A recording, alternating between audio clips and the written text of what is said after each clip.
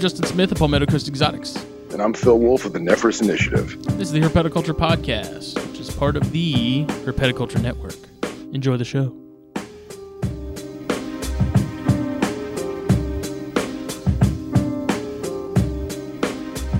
Because we're pretty, Geoff. That's exactly it. You, maybe, but... No. I don't know. You're both quite adorable. It's like glorious mustache. The it couple of Herpeticulture. Legit. The powerhouse. The Kanye and Kim. Oh, no. Of Corrales. I was going to say Sonny and Cher, but all right. No, I don't know. That's the first couple that came to mind. How sad is that? Do you believe?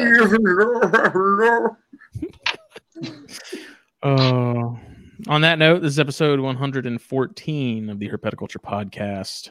I'm Justin Smith of Palmetto Coast Exotics. As always, I'm joined by Mr. Phil Wolf of the Nephris Initiative. Nepurus. Sure. And this show is brought to you by Steve's Snaketuary and his Venom Hot Sauce. If you don't have any, you need to get you some. That Cottonmouth sauce is the bomb. Muy caliente. Yes. And then, MP Cages and Exotics, you need a rack, you need a cage. You need to send our boy Sean a message and get you something built. I'm still working out the update on the beaded lizard thing. I'm still working out what route to go. I'm probably overthinking it a lot in terms of what I should be doing, but I just want to decide something that's not going to cost me like a month's worth of a mortgage on my house. Right. And something that I can reasonably get from A to B here easily that also doesn't require a small loan. So the beaters themselves, I can go pick them up at any time. They're right up the road, but such is life. Such is life. But as we said before, we're joined by the it couple, the Snakes and Stogies sponsor, Puget Sound Pythons, Mr. Geoff Obst and Kendra Westy. Candize. You guys are too nice. We love you guys. I know we've tried to schedule something in the past, and of course schedules are tough, especially when you guys are in two separate places right now. And but yeah, we this one's been kind of a long time coming. But I'm anxious to get into it because you guys have a lot of different stuff, and since I myself like a lot of variety, I'm always curious as to why other people like variety. Like even Phil has variety. Jake has variety-ish. He has variety. Billy has variety. Casey has variety. He does. All our people. Our folks. I don't know. Keeping a diverse collection just keeps it interesting. Yeah. It's tough because I've also contemplated many times just focusing on like one thing, but I know within no time I'll be getting something else. Like there's something about the difference between chondros and bairds. Like there's a very large gap there, and so you kind of need like the eye candy that never moves, and then the other eye candy that does nothing but move. And I don't know. It's the spice of life. But what's been happening? Breeding seasons and full swing. Yeah. Coming to egg season. So pretty excited about that. We have a couple girls that are supposed to drop any day now, so that'll be exciting.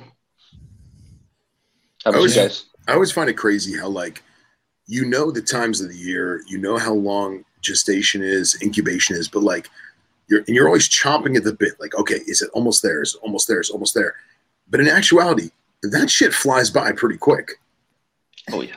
You know what I mean? Because none of us are keeping Muller's chameleons, for Christ's sake. You know what I mean? Those Cyanea eggs, dude. Oh my god. Well, I mean, yeah, that's another thing. But aside from that, 20 days. We got them paired up right now, so yeah. hopefully we do something. Have you seen anything from them yet? No. Not yet. No. They're very secretive. I'll tell you that. Yeah. My female's kind of the only one that's out on a regular basis. My male, he's kind of out every now and then. But my female, like I came home and she was sitting on her little platform under her heat panel. She likes to chill there. Once, not long after lights are out, she comes out and just sprawls out, festoons herself. Yes. But I was you guys pretty chill for the most part. Yeah, that's good. My female, she's not bad. My male, he's considerably more untrustworthy. But I don't really play with them a whole lot anyways. The babies I'll kind of mess with every now and then, but I need to offer food again soon. Behind on that right now. Yeah, I think we're taking the hands-off approach when, just leaving them, let them do what they want to do as far as breeding goes. Same with the white lips. So if we get eggs, awesome. But we're going to let them try to handle it. They know what to do. Yeah. So hey, that's my policy when it comes to chondros and stuff. The female's going to let him know when she's ready. They'll figure it out, We just try to make sure the conditions are good enough for them to reproduce and hope for the best. Story of my life. So what was the first species that got you guys involved in things on like the serious level? Like I know Kendra was a ball python, like you still are, but before you and Geoff, ball pythons seem to be a pretty big part of the picture. Yeah. So I took it, seriously, like at the ball python level. I dabbled with corn snakes previously, but I wasn't really into it, and it was just more of like a home thing that I wasn't, it wasn't something I was serious about, just something that I wanted to try. But ball pythons are definitely where I took that serious approach to it, and really making sure that I had, proper equipment, was prepared for hatchlings, was prepared for medical bills or vet bills. And I took those steps ahead of time before I even, paired anything. I got everything from hatchlings, and grew them up, I think I started it out differently than a lot of people do nowadays. And so I think that really helped me kind of focus in and take that serious path into doing ball pythons. Did you start off with like a singular pet or like two pets and you kind of fell in love with everything and snowballed, or was like, I like these, I'm just going to go, I have future plans, I have goals. Like how did it foundation wise happen?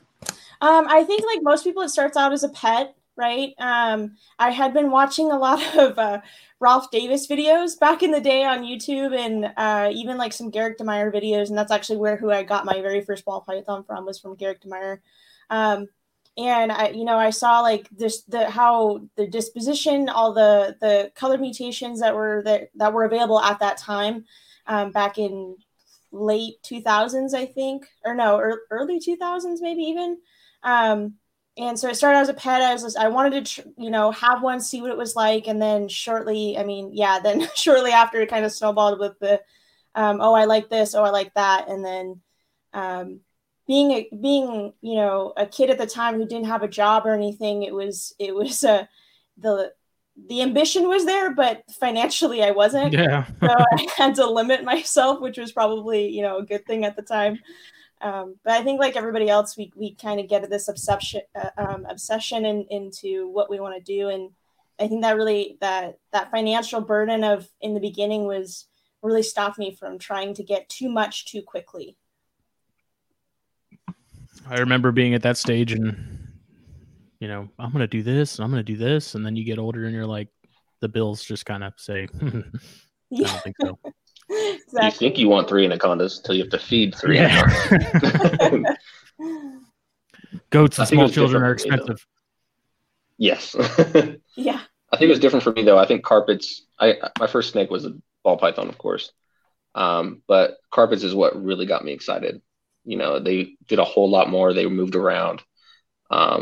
Then I discovered, Nick Mutton and all the stuff that he was making. And it was just it just set me off. It snowballed right after that. Nice. So I'm always appreciative of the fact that I got bit by the Morelia bug early, though.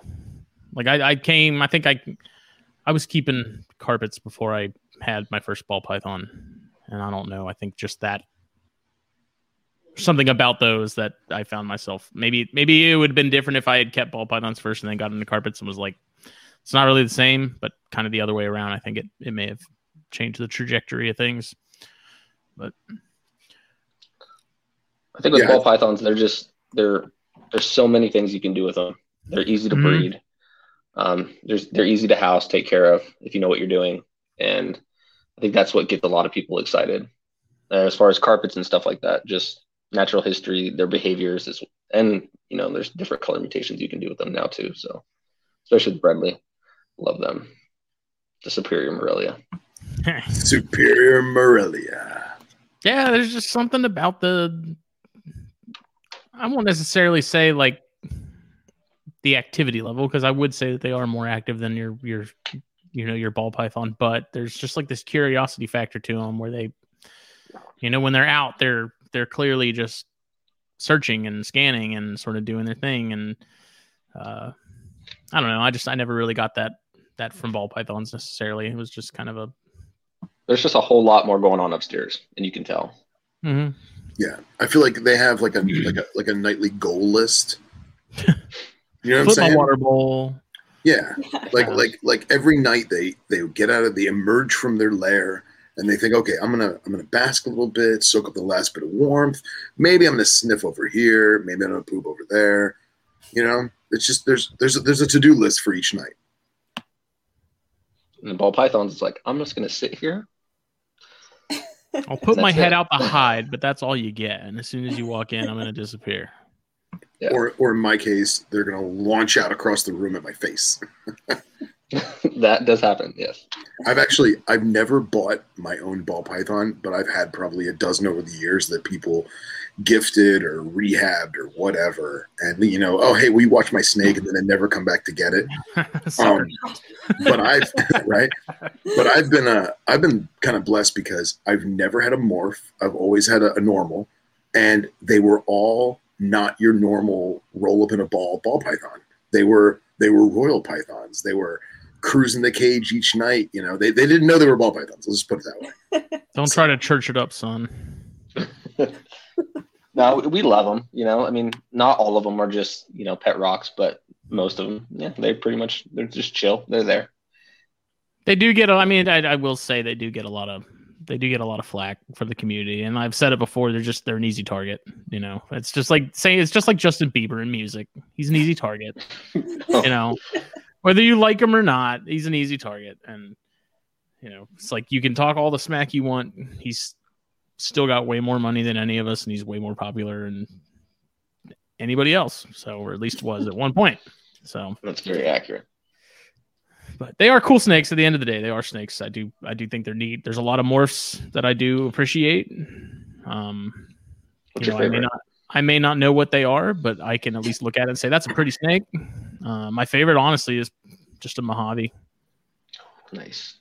I'm basic. I don't know what it is about that. There's just like that slight fade from like the top to the bottom, and then I don't know. But some of the stuff you guys produced recently, with those last clutches were pretty freaking sweet too. Oh yeah, there's Holdback City on those. The clown stuff. Oh, I know. Some of my favorites for sure. Yeah, you guys have some bone white animals for sure. Oh yeah, that pied that we still have available. She's gorgeous. She's got like one little black speck on her, so we call her Marilyn Monroe because it's just one little freckle on her. That's awesome. A little beauty mark, yeah. The beauty mark. That's cool. Hey, do you guys know how many like standardized mutations there are right now, or no? I have no idea. I don't even know half of them. I was talking to somebody recently. They're like, "Oh yeah, they're at 436 or something, some obscure number." That seems low to me. Really? I thought that seemed high. A lot of it's the same though as well, and then people fight over. Oh no, it's different. Yeah. So who knows really? Travis was talking about that recently. I think one of the biggest things that ball python people as a whole, like the actual ball python people, not just people that keep royals or keep balls themselves, but the ball python people need to start educating the masses that a spider or a pastel or an ivory or whatever is still a ball python. Because I've been in the pet shop and had people come in to, get their rat or whatever, get their bag of crickets. And, the employees say, okay, well, what animal are you feeding? Just making small talk, And they're like, oh, I have an ivory python or I have a piebald python. And it's like, well, you mean a ball python? Like, no, it's a pastel. It's a pastel python. It's like, we got to fix that. I think as a whole, as a hobby, we got to do better about educating people. Yeah. About where these animals come from, what they really are. I mean, not everybody even knows where a ball python comes from. And yeah, that's true. That is aggravating. Yeah. Tasmania. Colorado. All those Tasmanian tigers. Yeah, I think there's definitely needs more precedence with, especially like people who are breeders, who have a face in this community in the reptile industry in general. I think that there needs to be more of a push there to really educate people, because I think a lot of these people who come into these, Facebook groups or what have you, it was an impulse buy because so-and-so, some pet tuber had one and they're like, oh, that's cool. And they said that they were easy and they're really pretty, and so like, yeah, I'm just going to go out and buy it. But I don't know anything about this animal or where it comes from or what it eats or, it's anything. And we have that in the carpet community too, and then they have a list of questions and it's just like, oh goodness. Yeah. You always see a post about what kind of carpet do I have? Mm-hmm. So I think it does tie together. It's just beginners, just impulse buy. Mm-hmm. Not knowing what they're getting into.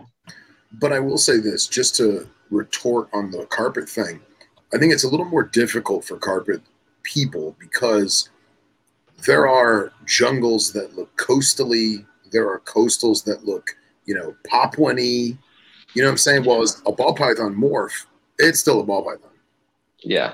Like no one's walking into Petco with their Angolan python saying, yeah, hey, what kind of ball python is this? You know what I'm saying? Well, as that could happen with, a Brettles and a coastal or whatever.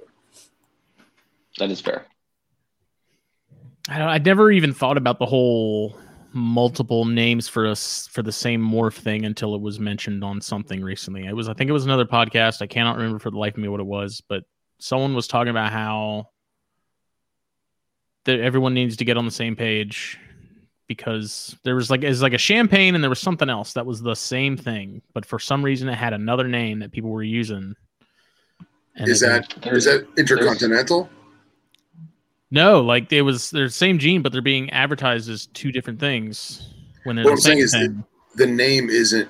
It's someone just made that name up, or is that because there's plenty of times we say ball python, Europe says royal. You know what I'm saying? It's not like that. This was I think it was in the U.S. that it was. An issue. Okay. I'm so irritated. I can't remember where I heard it, but it was interesting because I never thought about that. It's like with the lesser and what was it? Butter. Maybe it was butter. Or the same thing. Mm-hmm. Really? People like to, use them interchangeably because one's perceived as more valuable because it comes from certain people or. Mm-hmm. I thought they were two different animals. Well, I mean, they can have the same argument about coral glow and banana. There are some diehards who say that coral glow and banana are separate, and then there are other people who say they're the same. And without lineage information, which I don't know who in the ball python community actually does lineage information on their ball python breeding. Really? That's just, I think that's just going to be an argument that's going to last forever until we, as a whole, make a decision. Wow. Now that I think about that too, I don't think I've ever seen a lineage chart for a ball python. No. Nope. And you probably never will. I got it off Craigslist. Insane.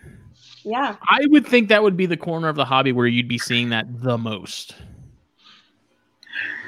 No, because everyone and their mom breeds ball pythons. Who has time to keep records on them when they got them off Craigslist or OfferUp or whatever? The 5-gene madness. How do you keep track of that? That's how things get lost in translation. Is someone sells something that's like a 4 or 5 gene animal or whatever.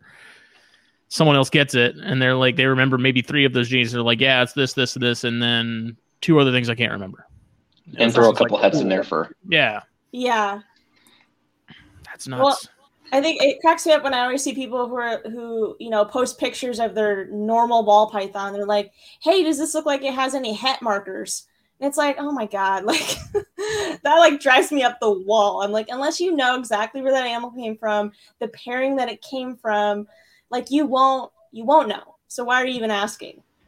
Yeah. I mean, that goes back to like, spreadsheet. Yeah, they have to, the people that did this 15, 20 years ago, they're the ones who really screwed up. Because had they done it, then we all would have it and continue to do it. You know what I mean? I remember like days at Strictly, like back in 06, 07, guys would rummage through bins of ball pythons. They'd be like, you see this? You see that speckle on there? That's a marker. Like, okay, bro, it's still $5.99. Like, you know what I'm saying? Enjoy.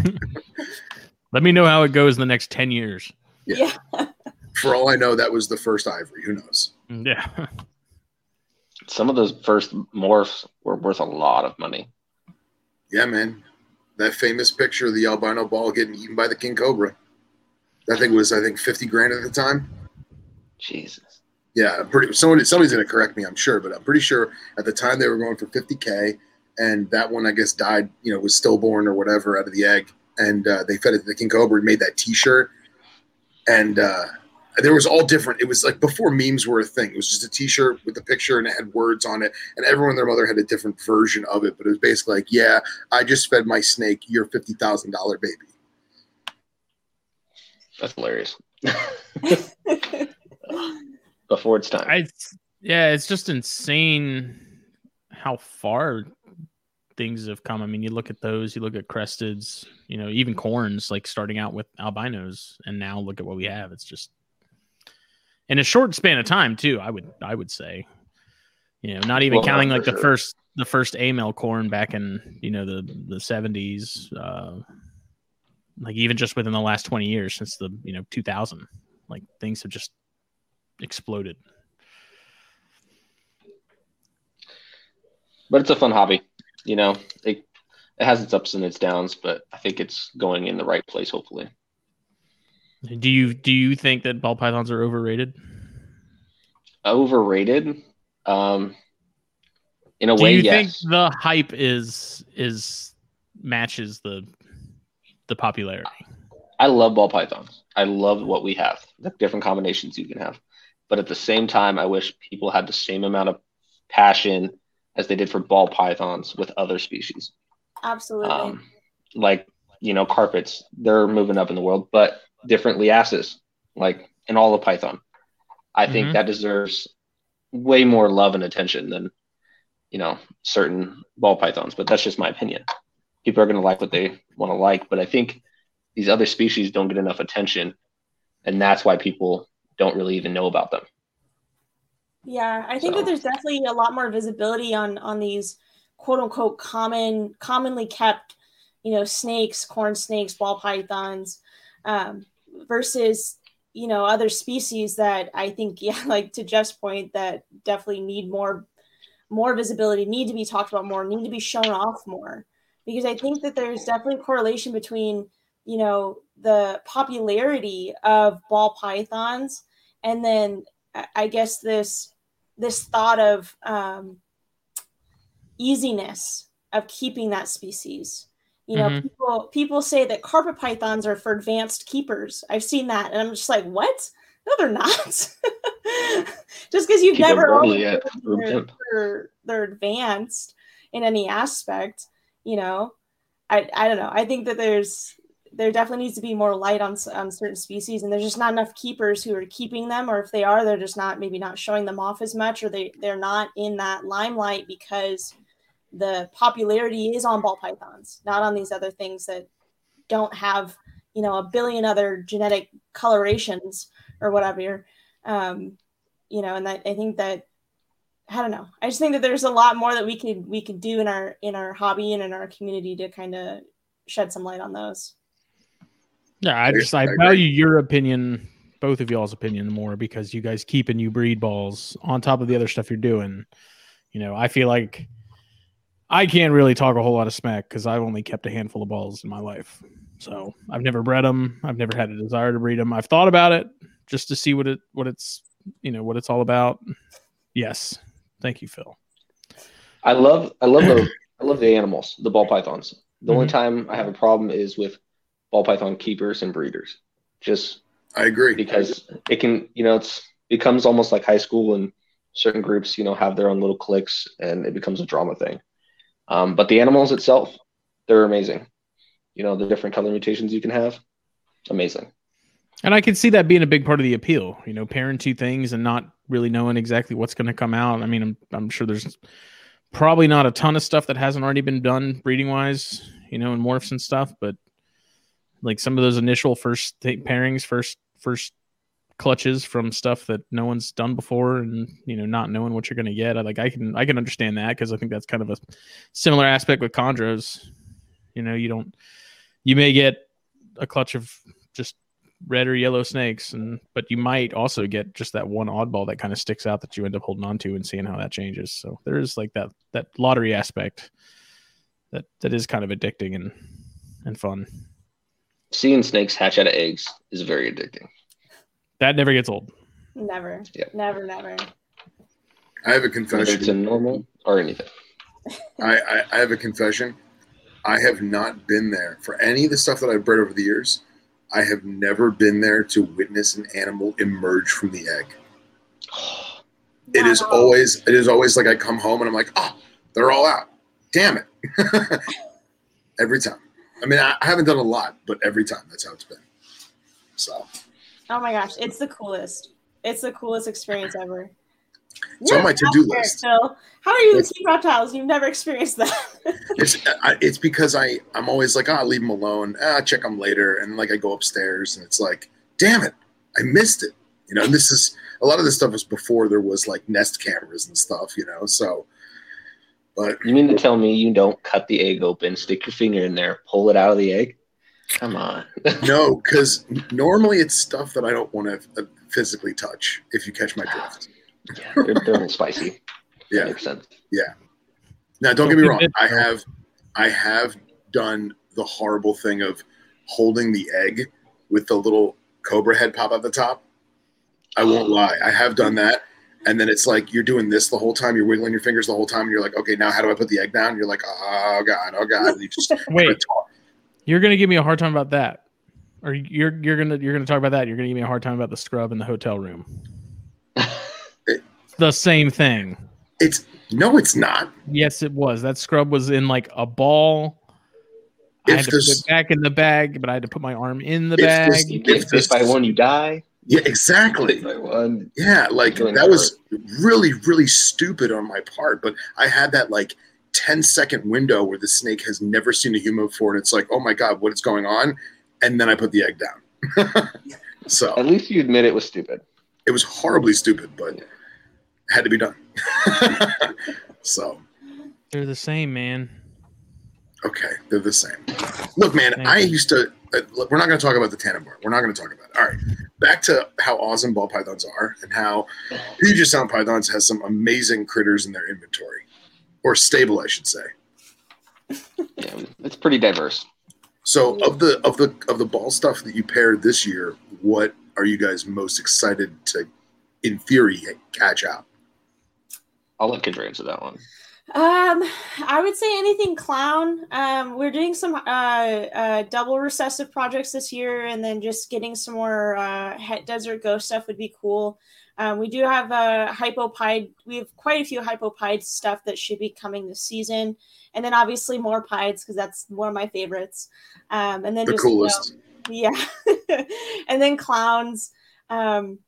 But yeah, I mean, there's going to be a lot of stuff that is going to be held back. Obviously, a lot of stuff that's going to be for future projects. Hopefully, I know Desert Ghost is not as commonly found in this area, and it's definitely something I've been wanting to go and dabble in for a long time. But I would say between the Desert Ghost, the Het Desert Ghost clutch, and then the potential for full Desert Ghost clutch, and then the hypopide stuff, I'm really excited about those in particular. Anything pied in game. Yeah. Awesome. Yeah, I'm the same way. Anything pied, I'm all about it. Like ivories are cool and leucistics are cool, but just the stark differences of a pied, it's awesome. And the variability is awesome. Variation. They're little snowflakes, yeah. Like they come out, like you have that expectation, but they're all different regardless, And I think that's probably why that morph in particular is so popular, because no two are the same. Yep. I'm just happy that its own thing.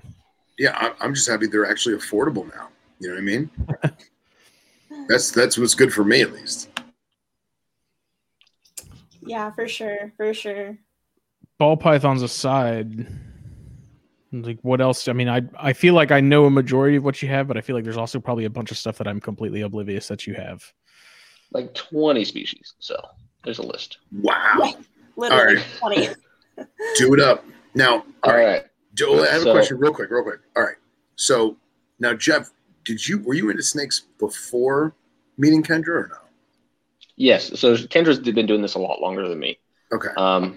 I was brand new. I was 2.5-ish years into it before we met. I only had like 10 snakes. It was all carpet pythons. I kept some retics and some ball pythons, but ended up getting rid of those. Cool. But her, on the other hand, she was full steam ahead, and then we just joined up and doubled down on it. So yeah. So now my next question is, obviously you guys have your own snakes, but do you guys is it like, hey baby, I want to go do this breeding? Okay, cool. Or is it, hey, we should do this breeding? Like, are you guys on that same wavelength? We're on the same wavelength. It's so easy because we love the same things. We want the same things.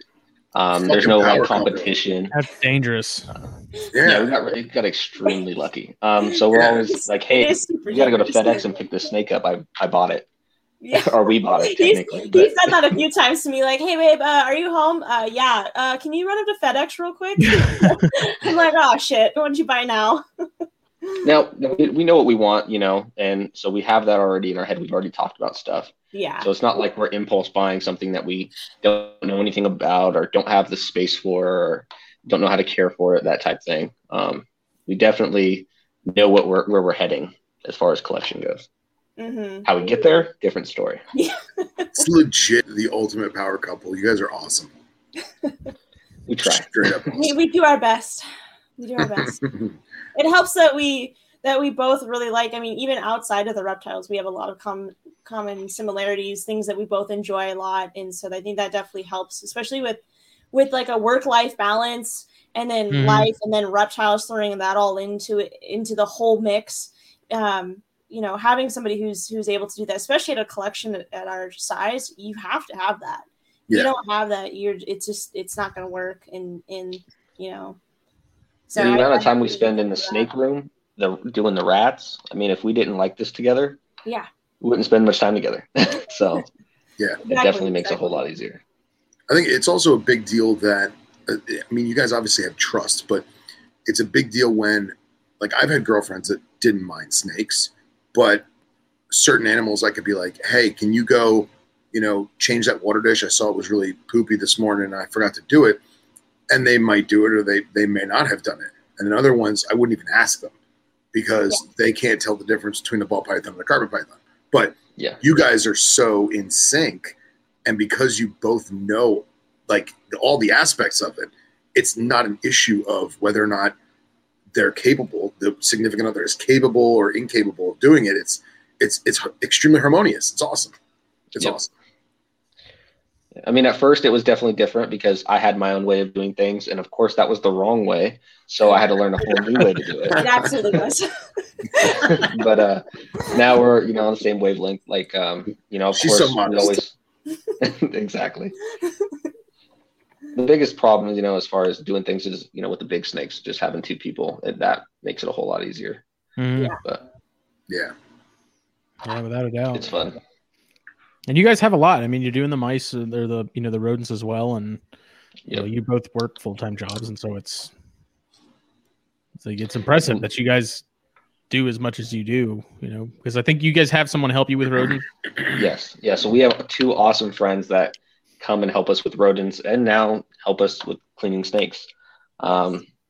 We can, we pay them, every so often, or give them free feeders type thing. So it works out really well. But we definitely could not do it without them. Not even close. Awesome. Yeah. So you have 20 species. Like, what's the entire collection numbers wise? Amount wise? Yeah. I think we're about 150 or so. Wow. We're over that. Yeah. I don't know. Especially when it comes to baby season. I'm not sure.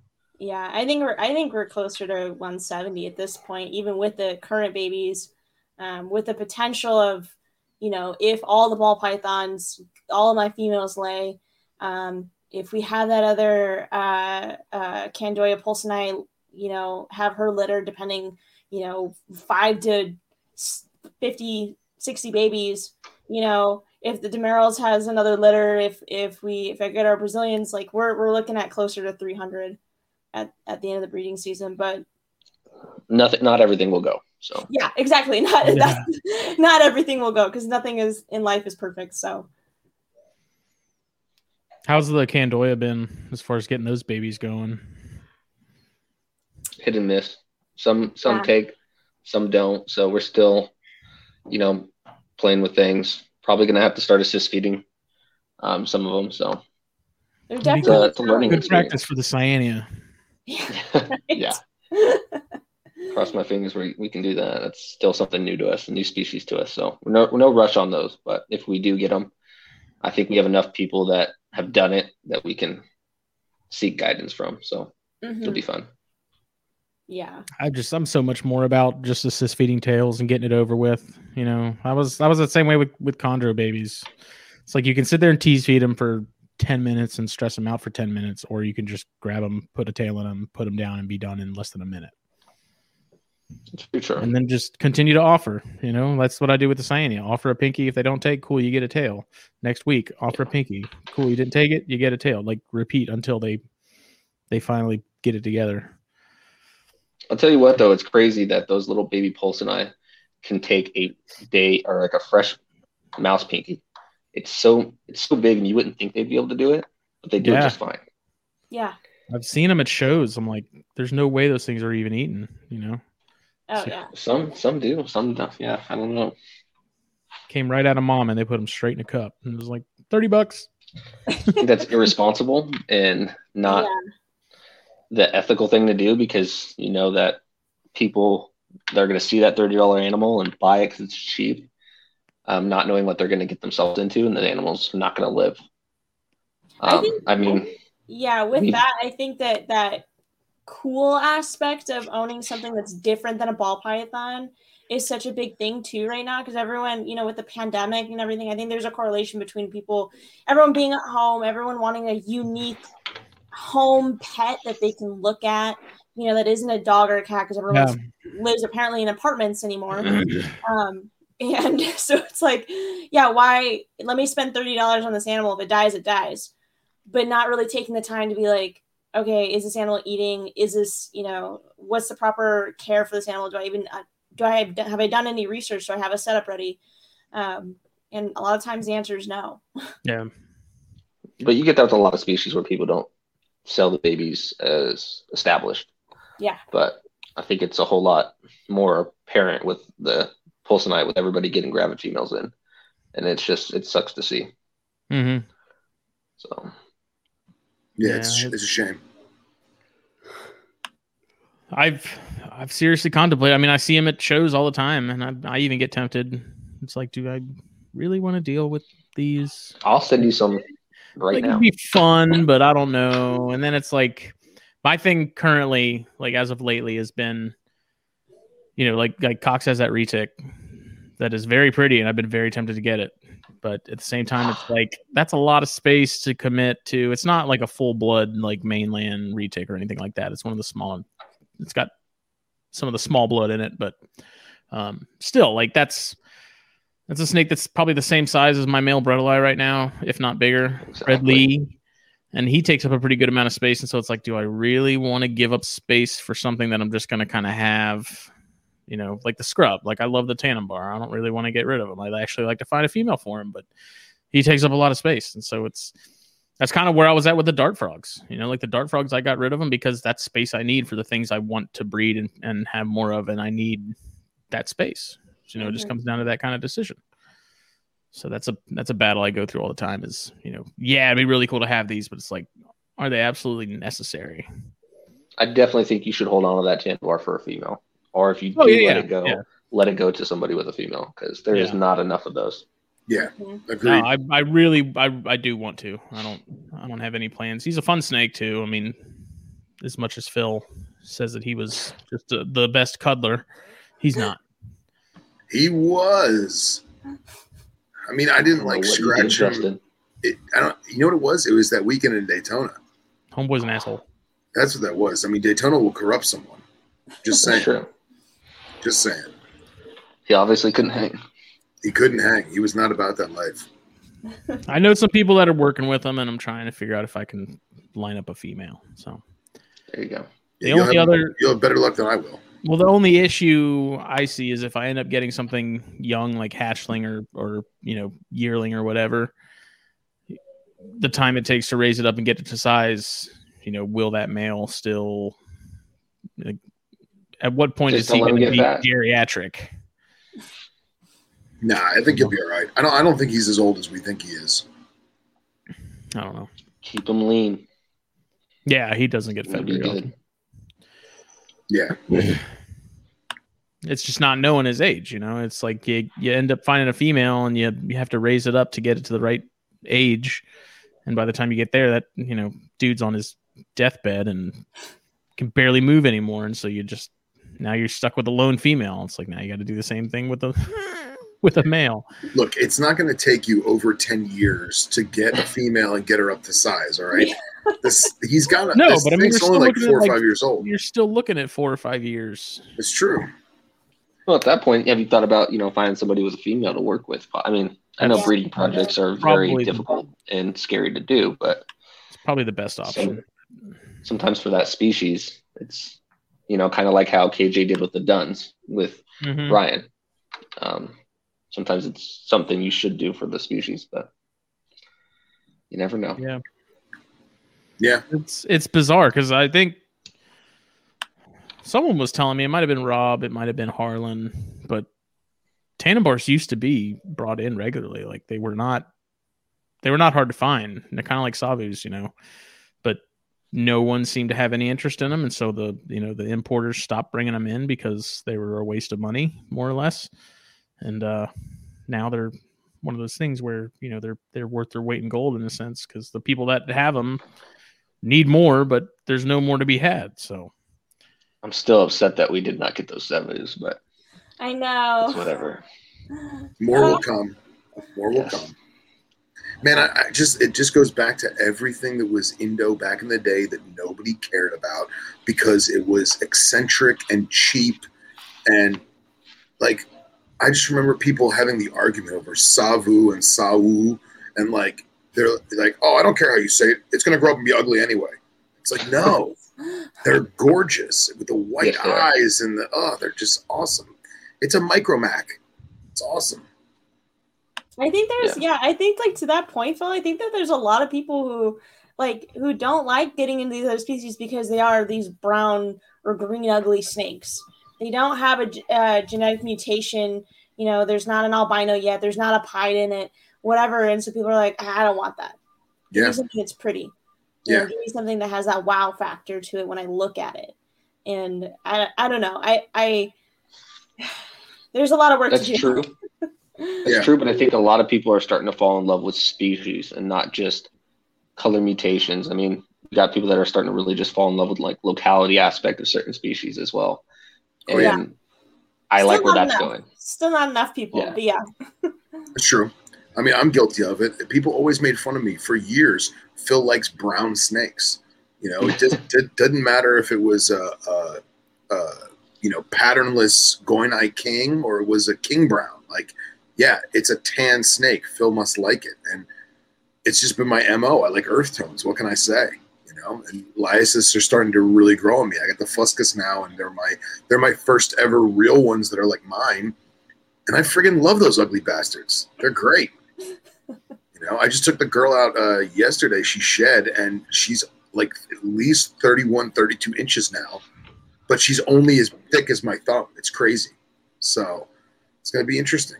There's a lot of species that don't get appreciated because pictures just don't do them justice. Like I saw those, Yeah.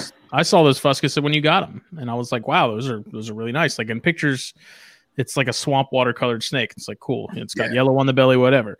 But you see the iridescence and stuff in person. It's like, like then it makes a little more sense. Same with the beards. Like the beards, you know, from afar don't look like much. You look real close at that orange skin in between the scales and stuff, and you're gives you a much better appreciation for them.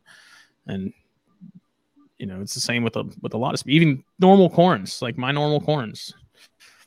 I don't know what, like, I love those. They're just, and part of it's the natural beauty and knowing that, you know, they're right here in my own backyard, but seeing the ones with like the really thick borders on the saddles and stuff like that, you know, it's just a lot of that stuff kind of gets slept on, I think. I think that I didn't realize how amazing beards were until we saw them in person at a friend's, you know, collection. And then I realized, oh, that's what Justin's talking about. Got it. I mean, even fuscus, I thought they were really cool. But, you know, being at Mark's place and seeing his collection a handful of times, he's got fuscus, and they're just, pictures don't do them justice. They don't. Their scales are way different. They're unlike any of the other liasses, in my opinion. I think they're really awesome. I think they hold their own.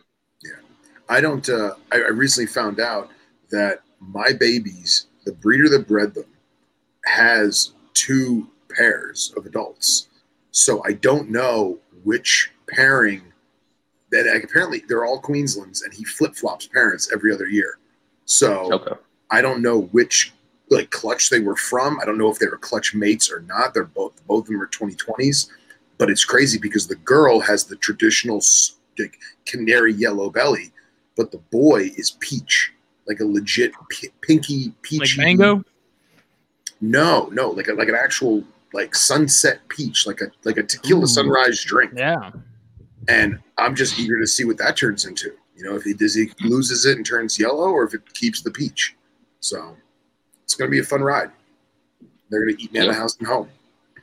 I think with liasses too. I mean, they change so much from, you know, fresh babies all the way up to into adulthood. Yeah. Like looking at Billy's Max. Billy has multiple different pairs of Max, and they're all different looking. Like you can tell they're all Maclets, but like just there's tan, there's charcoal, there's like a slate gray, and then all the flecking is totally different. It's awesome. And then there's that velvety aspect to them, like I've talked about. Oh yeah. Like it's not only just seeing them in person, but actually like holding them and handling them. You know, I'm sure it's the same with the Timors when you got those. Like I was like, these things are actually pretty freaking dope. I got to be honest. This whole time I was at Billy's giving him the Timors, Lesser Sundas. We're bringing back Lesser Sunda, everybody. They don't live on Timor Island, okay? Giving it to him, I kind of was like, they're not yours. He's taking the cup, and you're like holding onto it and not letting go. Well, yeah, kind of, because this is what I did. I had set them up in Rubbermaids or Sterilites, gasket Sterilites, and like I gave Billy everything except for my black plastic high caves, because those are an arm and leg defined, and the ceramic water dish that, you know, he could have a million different ceramic water dishes, but I gave the human hide that I made for them. I gave the hide tubes and stuff. I left the paper towels in there. I left a little poo on the bottom so it still smelled like them. And then when I deli cupped them for the drive over, I left each animal in their respective tub in the deli cup so that he didn't mix up the tubs on accident, you know? Yeah. Because I kept telling myself the whole time, I'm like in his living room, and I'm like, they're not yours. They're not yours. Don't get attached. They're not yours. You know, it's so hard, man, because they're such an amazing animal. They're cool. Billy sent me pictures, and I was like, oh, you motherfucker. Yeah. And like awesome. They are so their own thing, you know. And everyone makes the joke. It's like, oh, it's the evolutionary gap between, you know, liasis and retics, and it's like, yeah, it totally is. Like watching them like do math problems in their head, or at least that's what I'm envisioning.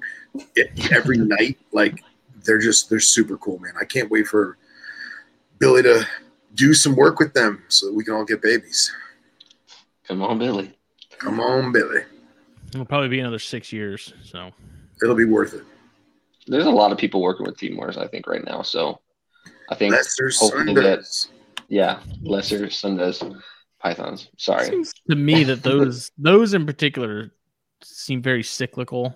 Like they go through phases of popularity where, like, for a while, a year or two, a lot of people have them, and then they'll kind of trickle off a little bit, and then they'll pick back up a few years later.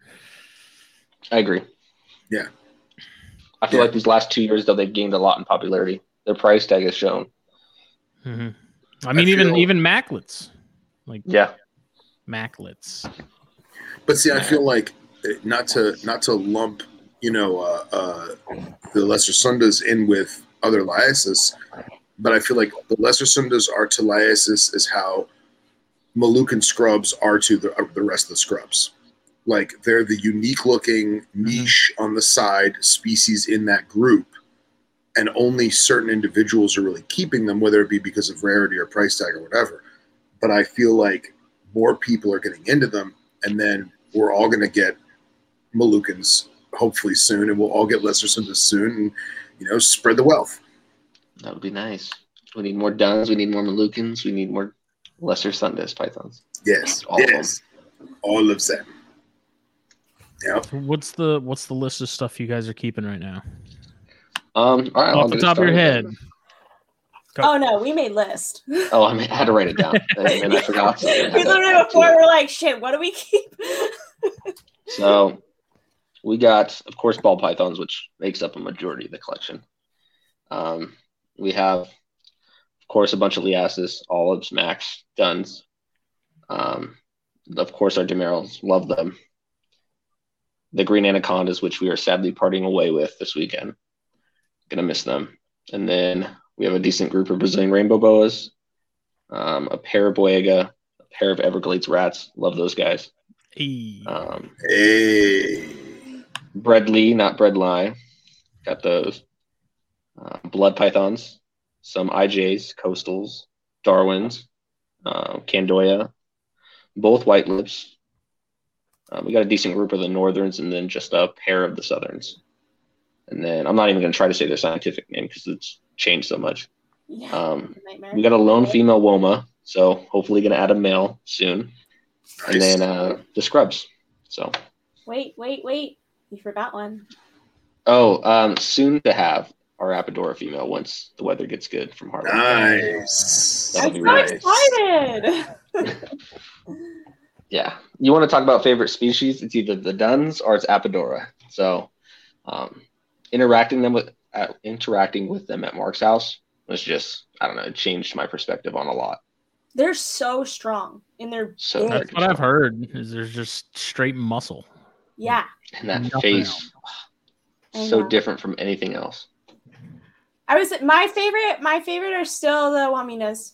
Bonnie and Clyde, our little Wamina scrubs. They're just the cutest. I remember you guys had that like unboxing video in the front seat of your car, and like you just had it in your lap, and I was like, look at how friggin' happy this girl is.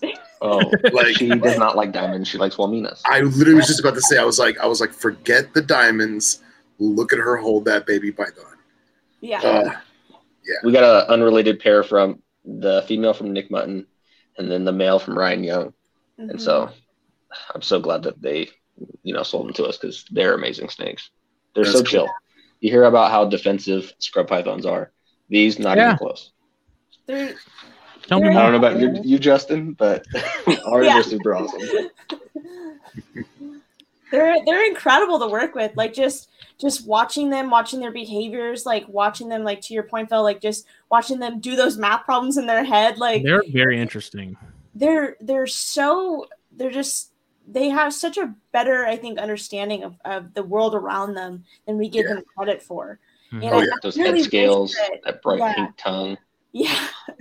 I really wish that we were able to do like more research on them, just done their behavior in captivity, because they're just so fascinating.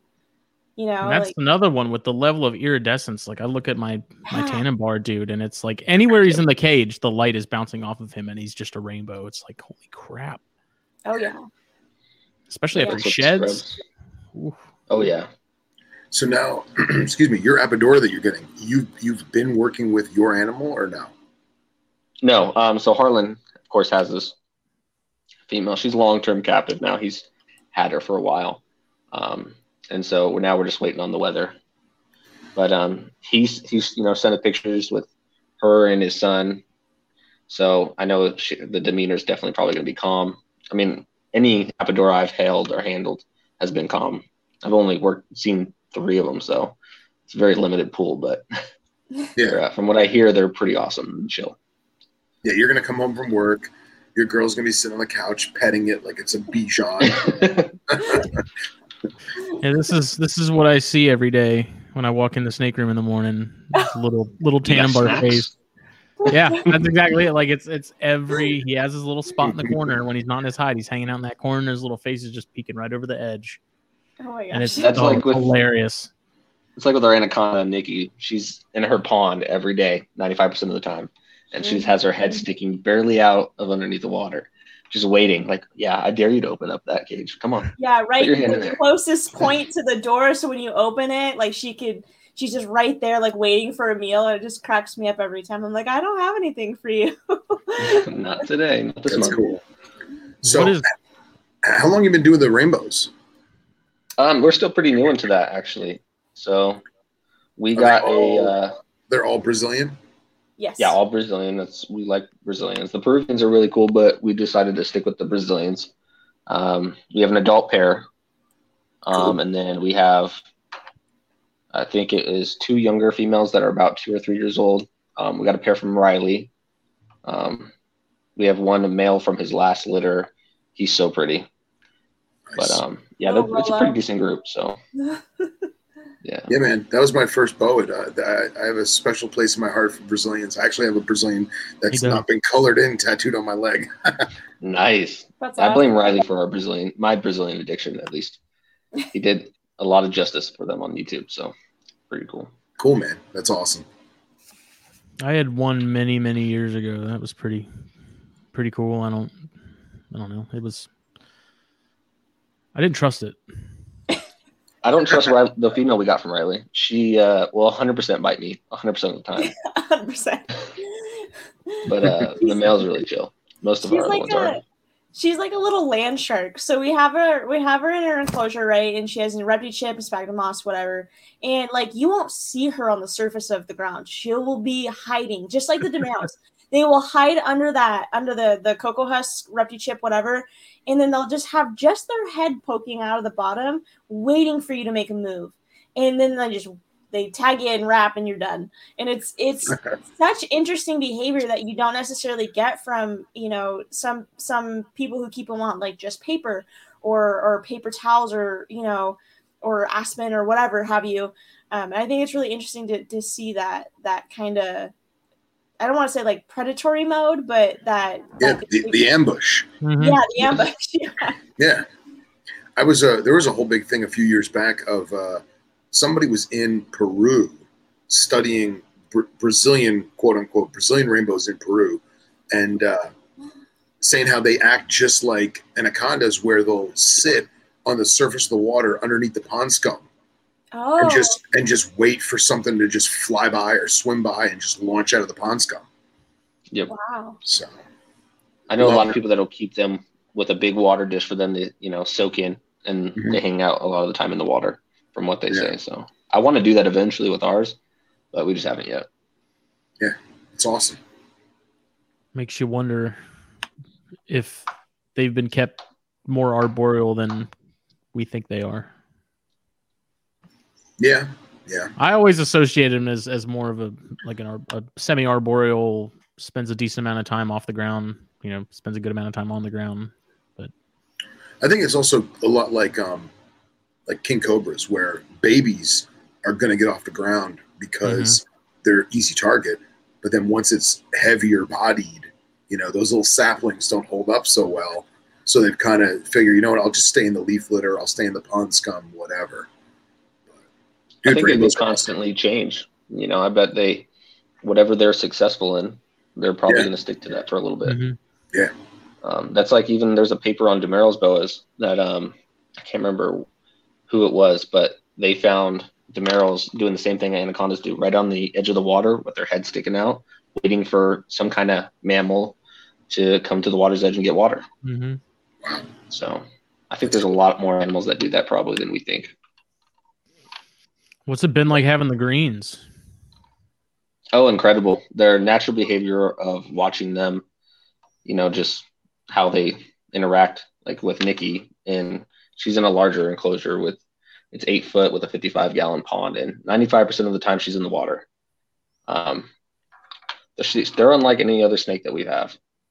Absolutely love them. They're big snakes, so, and they're strong, and their scales are way different than anything else. Mm-hmm. But if you can't provide a large enclosure with a large water area for them, I don't think you should keep them as a pet. That's just my opinion. I agree. Yeah, because they're large, right? They're a large species. They can be very calm or they can be very not calm. Mm-hmm. And I think that a lot of people don't keep them in the right manner that they should. But just like in everything else, it's the standard, right? Is to keep everything sterile, keep everything clean, keep everything on paper. One water dish, couple hides, good to go, no enrichment. And when we switched with Nikki, when we got Nikki, she was previously kept in subpar conditions. We got her into that enclosure, and you could really see her personality come out and really see some of that natural behavior come out, which is really cool to see coming from kind of an area in her lifetime where she wasn't able to experience that. She was just living but not enjoying it, if that makes sense. Yeah. When we got her, I interacted with Nikki for 2 years and tried to get the person we got her from to sell her to me for 2 years, and unsuccessful. But they kept her at, I think she was like 9 feet at the time, in a 55 or 50-gallon glass tank with a large tub full of water. And it was she deserved so much better. And finally, we were able to give that to her, and we got her and worked with her. Honestly, I think everybody should do that for their anacondas. I think most snakes deserve to have a large water dish where they can actually have that kind of behavior available to them to use. Yeah. I like larger snakes in general. Your berms, your retics, even your bigger scrubs. I feel like those for the people that aren't as serious about them as, the people that breed them regularly, people are aware that they need a ton of space, but they, because it works, they keep them in something smaller. I think just because you can doesn't mean you should. Yeah, of course. Yeah, you look at like Smitty in Australia. He's got, what is it? I think it's King Horneye, and he's got it in like a 20 by 12 enclosure. Mm-hmm.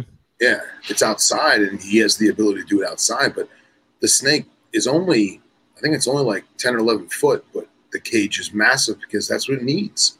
Yeah. Yep. And I think you can kind of dictate it on obviously the way you keep a massive 5 foot blood python isn't going to be the same way you'd keep like a big scrub. Those are two different animals that are utilize that space differently. Yeah. But like retics and berms and stuff to keep them in. Yeah, we see it all the time. The Craigslist style of an aquarium where it's smashed in on both sides with a water bowl at one end. It's disappointing because that snake, if it was given the right amount of space, it would probably be all over the place and taking advantage of the opportunity to be able to move around and choose its spot. I think that certain species like Crebos, don't they move around miles and miles and miles during breeding seasons? I think certain things like that they deserve bigger space. Yeah. Can they be kept in smaller? Yeah, but I just don't think.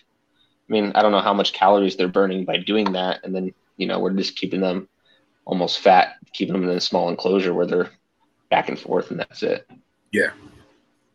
But I say that, and we keep ball pythons in tubs, so I don't know. It's different animals, Yeah.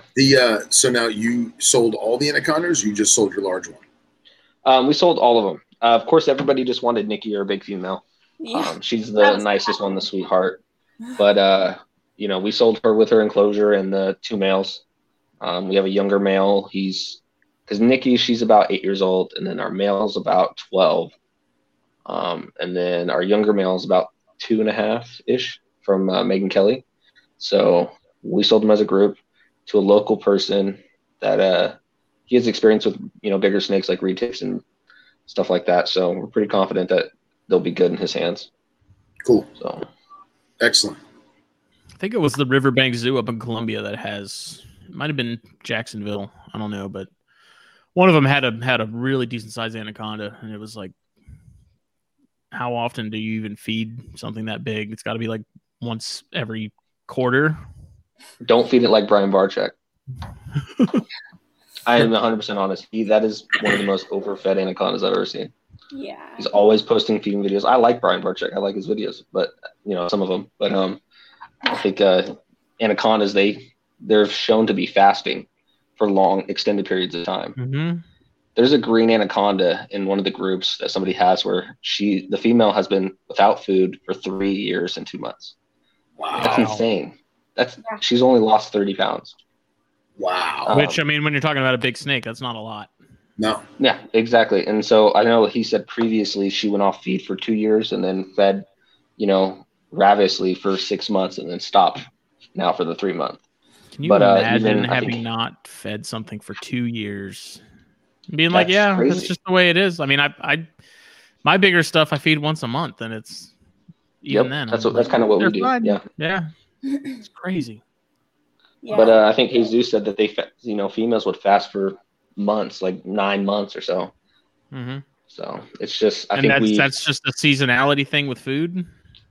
I think seasonality, if they're gravid, like gravid females would be, basking in the sun more often. So they're probably not going to be out near the water's edge getting food type thing, more exposed. So I'm not sure, but I think, fasting our animals is definitely something that we as keepers should be doing. And I think the snakes that we keep should not just eat every Friday night at 7 p.m. Yeah. There's such a stigma with that. Like, oh, if you're not feeding your animal, you're starving it. Like, that's not necessarily true with reptiles. It's not a dog or a cat that you should probably feed twice a day. And I see that a lot with like the ball python community. Everyone thinks that ball pythons are the perfect first animal to get. And I'm like, are they though? Because like you do run into those, I don't want to say feeding issues, but it's a very common thing to happen where an animal goes off feed because it's not in the right conditions, right? And people are freaking out because it hasn't eaten in 2 weeks. They're like, oh, I don't know what to do. I take it to a vet. And I'm like, no, like it's change the environment and you will see the results that you want to see. If you continue to keep it in the aspect that it is and it's not eating, then there's something wrong. And I don't know what it is. If it's like an ego thing, people think that, oh, everything's perfect. Everything's all right. I have it in my 10-gallon tank and it has the 2 hides in the water dish and it should be eating and it's not. And it's like, well, look at the things that you're doing with that animal. That animal is telling you, hey, something's not okay here. Please fix it. And people just don't make that correlation. And I don't understand why. I think it has a lot to do with some of the pet shops too, because let's say 99% of the time, a parent wants to bring their kid in to get their first pet. They want a snake, they want a bearded dragon, they want a leopard gecko, whatever. And they buy everything they need, right? A starter setup, what have you, and they get a care sheet, right? And the care sheet, let's just say it's a ball python. The care sheet says, okay, well, we feed our animals every Thursday. So give it a couple days for the animals to settle in, and then the following Thursday, feed it the desired prey item. And no one told them, hey, once they're not a baby anymore, you slow can down, variability, and then it's like, hey, they come in and they say, all right, I have a 5-foot red-tailed boa. Should I get a medium rat? Should I get a small rat? And they go, well, how big is the head? How big is the body? Oh, that could take a large rat. Well, it's like, yeah, but just because it can take a large rat doesn't mean it should have one every Thursday. Exactly. So, and then it goes back to some of those species that they don't know when the next meal is. So they're going to eat every chance they get. Chondros. Yeah. I didn't know that geckos could throw up a hairball, but I had a smooth knobtail throw up a bunch of undigested cricket parts because it was eating every single bug I gave it because it didn't know what it was going to eat again. And it was like, oh, I ate too much, blah. So same with white lips. They'll throw hairballs up too, and that'll freak you out. Well, that's different though. That's an actual hairball, right? Yeah. Yeah. I don't know how they do it, but I've never seen them actually perform it. I've just found it in the enclosure. It's gross. Yeah. Have you guys gotten a lot of messages about those? Because I know those have really risen in demand and popularity. Of course, when people found out we were pairing the Southerns, we're doing a breeding project with somebody that has an adult male. Mm-hmm. But everybody was, wants a baby, and to be honest with you, if we get lucky, they're not an easy species to breed, so I don't even know if we'll get eggs. But even if we do, we're going to keep them all anyways. Mm-hmm. So yeah. I've heard Owen talk about him trying to pair his and stuff too, and I mean, where's the disconnect with breeding those? Like, what is it about them that's so difficult? Is it just trying to figure out the timing? Is it temperature? I think getting them, I think it's established. Okay. And just having them long term in your kind of environment, as well as I've heard that they can be mate selective. I think, Ryan Young's had success with them probably more frequently than most people I know, but he just says, make sure you put them in the right conditions, and if they'll get the job done. Basically, yeah, some people cool them, some people feed to breed type thing. There's a couple different approaches. I know one of our friends that's local, he only saw one lock with his pair and didn't think that they took, and then he got eggs. So I guess they can be secretive. So who knows? We're trying our best, but we've got a lot of good behaviors out of them. They're cuddled up in their hide together most of the time, but we have never seen a lock. So. And is one type harder than the other? Like, it's Northerns and Southerns, right? Yeah, I don't know if Ryan says that he doesn't know if one's harder than the other, but I know that Northerns probably have been bred more than Southerns, but I think both of them have been bred not frequently at all. So. Yeah, because Northerns are more. You see Northerns more in captivity than you do than the Southerns, just because they're the availability. Right. Yeah, because the Northerns are the golds, right? Yeah, golds. Yeah, the black and golds. So yeah, the golds are the Northerns. Or reds, apparently. Huh? Yeah, that one was nice, man. That was really nice. Yeah, that thing was smoking. But the golds are really cool, and now there's apparently only 2 species of white lips, so golds and blacks. Yeah. I feel like that's going to be sort of the route that the Jance and I are going to go, where I'm probably never going to see them lock. I'm just going to have to continue to introduce the male for a week at a time, or whatever, until it happens. Yeah, that's what we do, and then we just separate to feed, and that goes great most of the time. Until your female wants to wrap up the male, which happened a couple weeks ago. Yeah, but no, they're pretty good. Are they as dickish as everyone says they are? I was gonna say everything I've read, everyone talks about how they're just kind of unpleasant. Yeah, for the most part, our Northerns there's some Northerns that are really defensive and flighty. They will musk like crazy and bite you, but the Southerns that we have, they're all pretty chill. But I think once they get to a certain size, they get more confidence and realize that you're not going to hurt them. But you will always have that individual's attitude. We have a big import female who's just a nightmare to work with. She's a Northern. But we have our big Southern female, and she's just a sweetheart. So yeah, but she was not always like that. That's still within the last 2 years she's kind of calmed down. Yeah, they're a very reactive species, and I say that in the sense that like anything, so movement, smell, temperature, touch, like they will react in a negative way, and I think that's just that fight or flight instinct, right?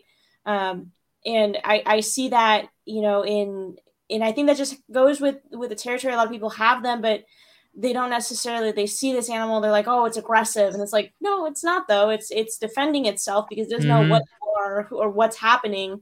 And you need to work with that, and you need to build that trust with the animal. You need to have those positive interactions, because one single bad interaction will set you back 6 months with an animal. And Yep. they're, you know, like you don't see that with certain, I would say with them in particular, it's hard to gauge that kind of behavior, especially like as you're progressing. But one little thing and you'll be set back. And I've seen that previously with our original black Southern male that we had. He was very, very reactive compared to the female. And I was working with them, and we were good by like year 2. I had them. I could just go into his cage, pull him out. Everything was golden. One day, the cat had walked into the room and then walked out. Within that instant, he turned on me and bit me in the arm, and I was like, "Okay, well, we're done." And he was not. And then right after that, every day after that, or every time I went back in, he would just immediately bite me. So just that one, I don't know, lick of cat hair or smell or whatever had kicked him, you know, into high gear and was like, I'm not cool with this. I don't know what's happening anymore. I don't like this experience. And then we had to go back and do everything again. Damn. Yeah. But I mean, they have their own behavior. Like our female, she's completely calm and chill. But if you put her back in her enclosure, she'll start, once her tail is just left out, she starts flicking it around trying to musk on you.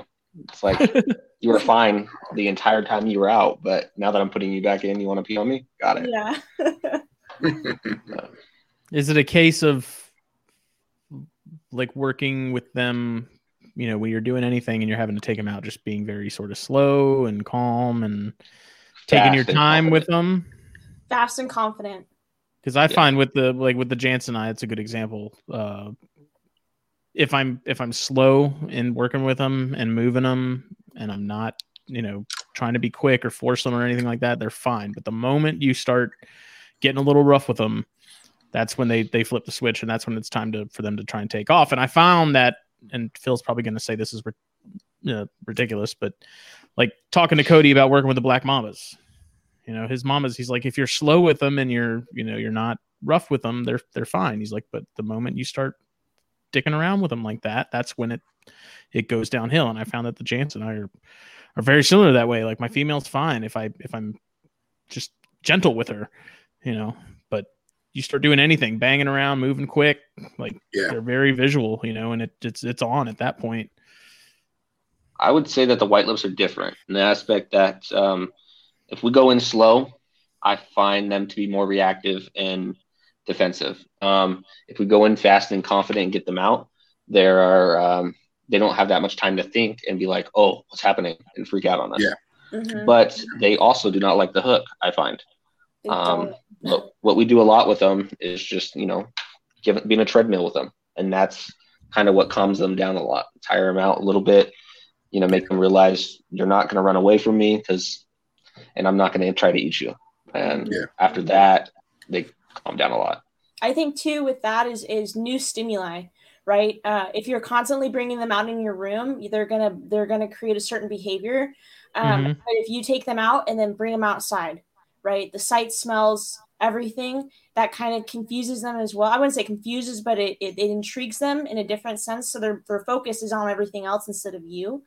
And we found that when we work with them outside, that's probably the best time to do it, is work with them outside, because then you're building that trust, you're building that confidence in not only yourself, but with that animal, and you're building that trust. And I think that's really important with that species in particular, because like I said, like one little thing and all that work that you've been doing can be switched back. And plus they're pretty outside, super iridescent. I was going to say outside. And I let this scare the neighbors. No, I'm just kidding. That's why we bring Nikki out up front. Yeah. Right. I think you guys are hit the nail on all the heads, because I can tell you just in my own collection, I've got stuff that you have to be super relaxed and calm and chill, and everything will go perfectly fine. And then I've got other stuff like that baby jag I got from Billy. If I go in there with a hook or with my hand and I start to be all nicey and start to try and put my fingers underneath it and scoop him up, he's going to try and rip my face off. But if I literally just reach in there and just grab him like a billiard ball and hold him in my hand, then he's like, oh, you got me. And then it's a chill carpet, you know? Yeah, so the Jansen and I don't play that game, man. The Jansen and I, they're very they're very like impulsive in terms of reaction. Like it's very like run, like it's fight or flight instantaneously. There is no like I'm going to contemplate it for a minute. It's a no. I'm either going to run or I'm going to bite you. Yeah, or both. Now, have you actually played with them like you would a pet snake or no? Yeah, female bit me on the freaking forearm. Did it? Was there any? And this is something I'll ask Geoff the same thing with the Eliasis. Have you ever noticed that arm hair will set them off? Oh yeah, 100%. No, 100%. And I think so. Yeah. Oh yeah, because I've got I've got carpets that do it the worst. Is like I will take that animal out, everything will be chill and calm, and the minute it like grazes my arm hair, wham! It just starts to flare around like a fish and start freaking out. And I've got several different species that'll do that. You know, so a lot of times I'll just stick them right on my arm, so they're already touching. You know, the hairs are already touching them, and then that kind of like breaks it up a little bit, almost like when I said I just grab them like grab the billiard ball, same concept. But again, it's type of animal and individual animal specific. So I think the biggest thing you said is individual. You got to pay attention to your animals.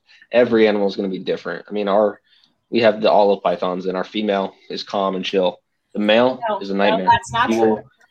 The male is he will always, if he sees your arm in a hand, I mean, he's not going to be very defensive and go at you and chase after you, but if he sees your arm, he's going to bite it. And that's just how he is. You open up his tub and you have to open it with a hook because, I mean, he bit me in my shorts very close to something they should not have been close to. I was very lucky. But when we opened up the box, when we got him, he bit Kendra in the face. Nice. So that's just his personality. Yeah. It was such a calm bite too. He was like, "Oh, this is cool. I'm crawling up your arm." And then like I blinked and he was like, "No, that's not okay with me." And then just like wham, hit me in the chin. And I was like, "Okay, well we're done now." Like we kind of expected that. He's Steve Irwin. Yeah, exactly. We got him from Ryan McVeigh had them originally, and he told us, he's like, "Do not hold any other snakes before this. The male is, kind of crazy." And so we kind of had a brief idea of what to expect, but he still has never changed. I think upgrading equipment is a very big thing that people should focus on in the hobby as well. I think we did that more this year than we did the previous year. Nice. And it's made me feel a whole lot better about how we keep our animals overall. I mean, I'll go even a step further and say, before you even buy something, thinking down the road, how much space is this going to need in 3 years? That's usually what kind of deters me from getting more stuff, especially if it's something that does need more space, kind of like the, like Boyga are a good example. Like those, when they get bigger, I would prefer to give them something larger cage-wise than the bare minimum. And so kind of thinking down the road, especially when you're getting, bigger animals, multiple animals, thinking, what am I going to need in the next 3 years in terms of cages or racks? And, is kind of adding that into the cost of the animal too, long term, just kind of keeping that in consideration. And I feel like we've all done it, bought a snake and we're like, yeah, I'll figure that out when we'll cross that bridge when we come to it, kind of thing. Yeah. And, but I try to get better now about like, am I going to have the space in the next 3 years? Do I think I'll have the space? Will I have funds and stuff on hand ready when it's time? It's just so much more to it than kind of just buying the animal, in my opinion. Just got to look down. I also think, to be on a whole selfish note, seeing the animal in a more naturalistic, environment and seeing more natural behaviors is so rewarding. Of course. I think not only to the animal, but to me as a keeper, having nice lights in the, in there, different, like what we're trying to do is, try to slowly start trying to add UVB to our snakes. Just because I've heard there's some benefits to it, right. And we want to see how the animals act with it. Yeah, and we've talked about before where we love our animals and we want to give them the best enclosure possible, but at the same time, it's okay for us to augment that aesthetically because we like to have that window into that ecosystem. You know what I mean? Yes. So many people have art in their homes. We all have art in our homes or decor to some degree. But that's its own unique style of decor because it's a living thing that we get to interact with. Now, I will say this too: is I'm always thinking like, okay, this is knee jerk. I'm going to buy this species just because, again, strike when the iron's hot. But how long before I need to upgrade the caging? You know, do I start saving now? Whatever. Mm-hmm. And then I made like a mistake like with the Fuscus is I knew what I was getting into, but I didn't expect them to grow as quick as they did. And I am not I'm not power feeding them. Like I'm actually keeping them rather lean, and they're growing quick. So I'm probably going to have to upgrade the caging. I'm realistically a year ahead of schedule, just because I don't want them to be shoved in a little thing. You know, doesn't matter if they live in the hide cave 90% of the day. They need to have the space. So same with our duns. They're like skyrocketing in size. Oh yeah, it's nuts. And we don't feed them every week. Sometimes we skip a week just because we don't want them to get too big, too fast. Yeah. We're no rush on this, and they still just grow so quick. Yeah. Now yours are clutch mates or no? Yeah, ours are clutch mates. I do want to get another pair of unrelated ones. I mean, I think that there's enough as far as different duns that are breeding that it's possible for us to get an unrelated pair, and that's ideally what we would like to do. But if anything, it's one generation, so it's not that terrible. Yeah, well, I wasn't even going to ask that. I was going to say are they, because they're getting fed in a relatively the same cycle, are they shedding in the same cycle? Are they growing in the same cycle, or no? Yeah, they shed in everything the same time roughly. I would say maybe a day or so apart. Sometimes. Okay. Yeah, because I think like my waters are probably about 2 weeks apart, maybe 3 weeks apart in shedding, but they are eating the same. And I think that's because I got the male first and then got the female like 2.5, 3 months later. And I think in that time frame, I think the female was just fed more and just got sped up a little more. So I think that attributes to her always being ahead in terms of growth than the male. But who knows, man? Could just be individual animals, you know? Yeah, and I think, with the males are actually bigger than the females as far as duns go. So I think we'll see once they get a little bit older who's going to take off as far as size goes. Yeah. But right now they're relatively on the same track. Yeah. Yeah, they both have the same feeding response. They're both very hungry all the time. Yeah. Well, that's good. That's good. I was just talking to Henry, and he's looking at upgrading Mango's cage ahead of schedule, and he's looking at I think like 10 by 6 by 8 or whatever, and having to have it built. So aside from us thinking about I'm going to upgrade to a 5 foot or I'm going to upgrade to a 6 foot enclosure, no, he's legit having to have designers fabricate him a legitimate enclosure. And then he's looking at a couple other species down the line where he's mapping out and pencil drawing these enclosures with like a running creek bed and filtration systems underneath the tank. And this is not a fish tank. This is a snake. So I think there's levels to it that people go a little bit over the top, but that at the same time, it kind of gives me inspiration. And like Justin and I were talking about last week, your dream chill room, your man cave, if you will, not to, be sexist. So she shed. The she shed. Yeah. What our dream enclosures look like. And most of them are very much within our grasp. It's just taking the time and the thought to map it all out. No, it's having a room that we can smoke in our houses. No. Okay.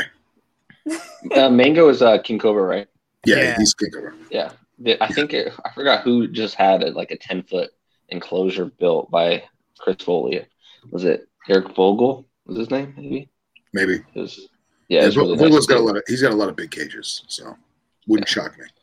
That was a really nice little setup to see. Yeah. But I think it's a note we can take from, like we all say, the aquarium hobby, where they spend not a lot of money on the animals, but thousands of dollars on the setups and maintenance or whatever. Well, I'm also coming to the. Go ahead. Sorry. No, you're fine. Go ahead. I'm sort of having put my scrub. He's on puppy pads, but he also has 2 pothos and a philodendron species in his setup, just potted in pots. Not even planted or anything like that. And for a while, I had pothos clippings in the water bowls with my chondros, but I found that those didn't really grow all that well, especially when it was just a single leaf and stem. But just, I mean, the ambient humidity that those things, they really bump that up a lot, and they look good too. I mean, it's a pothos. It doesn't look, but I'm realizing that you can kind of have the best of both worlds, where it's like you can have the natural element, but it's still on paper towel. It may not look as fancy as a full blown naturalistic setup, but it does help. It has benefits. I think the snakes appreciate the cover. The pothos and that scrub setup are just absolutely exploding. It's unbelievable. And I got a decent sized one from Walmart for $8, $9, and I could easily split that in half and have 2 plants. So that's something I'm definitely wanting to do more of in the coming weeks is get more pothos and get them in the, the Jansen eye setup and the Boyga setup. And it's just because I know that those are species that'll appreciate it. That extra humidity definitely won't hurt anything. And they look nice, especially when they get bushy and really fill out. I think, those more naturalistic enclosures are definitely very appealing. I mean, we're going to do something similar. I don't know how many tapes that Kendra has in her office that we're going to try to do some more naturalistic, bioactive kind of setups. Right now, I think we only have the leopard geckos in there, but everyone needs a kitchen gecko. I think so. I agree, 100%. See, I have a whole office like right to the left of me. I have at least 4 or 5. I could probably fit another 3 or 4 on metal racks that we set up in here because I knew I was going to be working from home because of the pandemic and everything. And I was like, well, I'm in here every single day working. I might as well, have something else in here that I can also enjoy, and that can be kind of my little oasis away from work while being at work. You know what I mean? And I wouldn't be able to do this if I wasn't working from home. If this would not even be a concept if I wasn't working from home. I just wouldn't have the time. But I'm right here, a foot away. I can water things. I can check on animals. I can, feed things that need to be daily fed. So I don't know. That's like one of the plus sides of working from home is having that versatility of I can keep now different species that I might not have kept before because they needed to be fed every other day, or, they need to be... stuff you can't really leave over the weekend. Well, exactly. Yeah. Stuff that you'd prefer to not leave over the weekend. Yeah. Exactly. I had an office carpet at one point. Nice. At where you work now? No, where when I used to work in the magazine and marketing stuff, we had an office, and I convinced my boss to buy a carpet python to keep. That's an accomplishment. Well, we had like a pet and animal magazine at the time, and we were doing like events and stuff. And my boss was like, "You should bring some of your snakes to some of these events." I'm like, "We can buy one and have it here."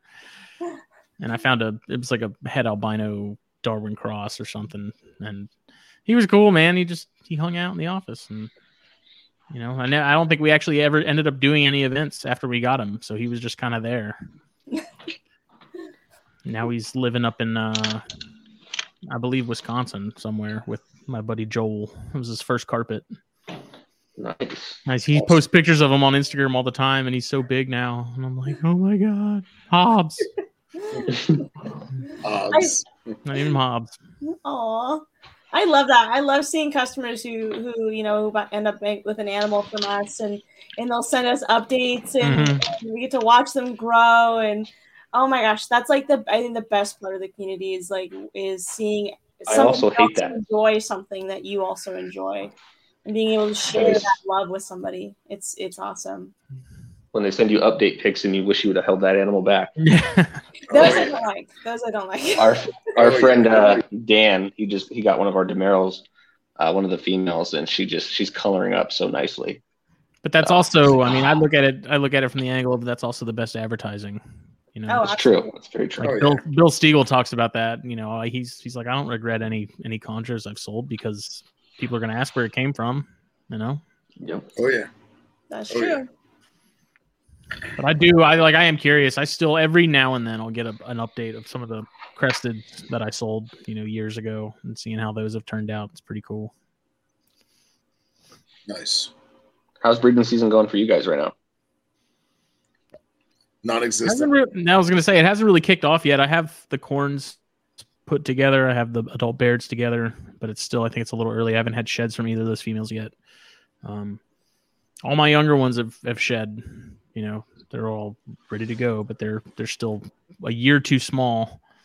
So it hasn't really kicked off yet. I had the Jansen and I together. I'm probably going to separate them tonight, and then feed them this weekend, and then put them back together sometime probably next week. But you know, with that female chondro dying, chondros are out of the picture for the next couple of years now. So it's just bears and corns right now, and the boiga. Which More boiga. That second clutch is going to hatch at the end of the month. Ooh. Been waiting since. If you let any go, keep us in mind. We want some. Yeah, you got your work cut out for you, Bubba. I know there's a line. No. What about the Gilas? Oh, non-existent. Done. Yeah, the male. Just talking with Rob, and like him being the voice of reason. God bless him. He's telling me, he's like, dude, he's not gonna kill her. Just leave them together. Do this, do that. And I'm like, all right, cool. And I do it. And I just sit back and I watch. And I'm like, this poor girl, you know, you see the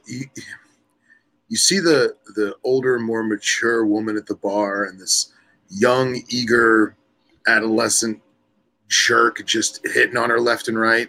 And she's just paying him no mind. It's the same thing, except imagine that the guy, instead of buying her a drink, is biting her in the abdomen and blood everywhere. Oh, God. And it's like blood and venom, and she's biting back, and it's like, you will love me and you will like it. It's not. I had to stop. I chickened out. I couldn't watch that. I chickened out. You know, and that's the thing is, I know that he's doing what he's supposed to do, but the problem is that she's unreceptive. And it's because I didn't cool them enough. They did not get cold enough for long enough time. And next year is going to be a better year. So the male went back to my buddy's house, and I started feeding her, brought her back up to temp, so she's totally normal again. I actually, excuse me, I was trying to feed tree vipers last night, and we're getting a cold snap coming through. We're getting some nasty rain this weekend with a cold snap after that. So like none of the tree vipers want to eat. They're all like, why are you putting this in my face? You know, it's Christmas. What are you doing? Yeah. And that's the worst too, because they bite it like 4 or 5 times, and they put venom in that prey item like 4 or 5 times. It's frozen thawed, but you can watch that frozen thawed rat pink start to just disintegrate. And it's like, I have to make sure that I remove that within like 2 hours if they don't go after it, because tomorrow it's just going to be liquid real goo. Oh yeah, that's awesome and disgusting at the same time. Yeah. So I've got in that rack, I've got 6 animals. So after 3 refused, I was like, you know what? I'm just going to give all these rat pinks that didn't get eaten, I'm just going to feed her the Gila. So she got like 4 or 5 rat pinks last night. Any of the ones that didn't get envenomated, she got them. So I'm going to bring her back up to weight and everything else. And then geckos, I was super strict this year about tapering food, timing it just right, slowly gradual temperature drop. Like I was like on it. And then just the beginning of January, I just got smacked with work, and I was just like behind the ball the whole time. And I'm like, oh my God, they got skinny. And I'm like, oh yeah, I never brought them into spring. So I just started bulking them back up and bringing my temperatures up. So I'm very, very behind in pairing geckos, but probably, what's today? Today's the 4th? The 4th, yes. So I think next week, depending on how the girls look, I'm going to weigh them again. One girl's totally ready to go. The male's ready to go, but I got 2 other girls that might not be ready. So I'm going to see how they look, and maybe end of the month just start throwing geckos together and cross my fingers. So other than that, everything else I have right now is too small. Yeah. All my other stuff is still small. I got a lot of growing up this past couple of years. I bought a lot of baby stuff to grow up, so we'll see. I'm anxious to try the Cyanea again. When I originally paired him, it was in June, and I put the male in there, and he wasted no time. I mean, they were locked up damn near instantaneously. And so I'm wondering, I was originally planning to wait until June again, but I may try him a little earlier and see if anything happens. Because I'm curious. I've had some other people that have paired theirs together, and some of them had luck, some of them didn't. So I'm interested to see if June is kind of the time to put them together, or if you can do it earlier. I think you can do it year round if you put, make the parameters right, but I don't know. He went right to it. So it's like our Demeros. The males, they just go right to it and they're ready to go. All the business. I actually have some of the other stuff different. Oh, right. I have, speaking of males just getting to business, I've got 3 baby girdle tails that are in like a hatchling exo setup thing. It's probably like a 25 or 30 gallon sized exo. And they're right at like the 2-year mark now. And they start fighting a lot. And I'm like, man, I'm feeding the crap out of you. Why are you guys fighting? And then I realized hormones. They're ready to rock and roll. Yeah, they're pissed off teenagers, man. Yeah, so now I'm debating because I don't even know what gender they are. Like, I never sexed them because they're so tiny. Like, what's the point, Mm-hmm.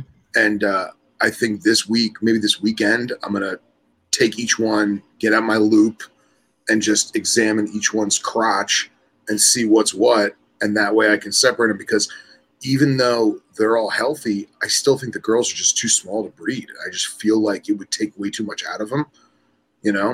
So I have a feeling that that's what I'm going to be doing this weekend, is individually separating all these frigging lizards.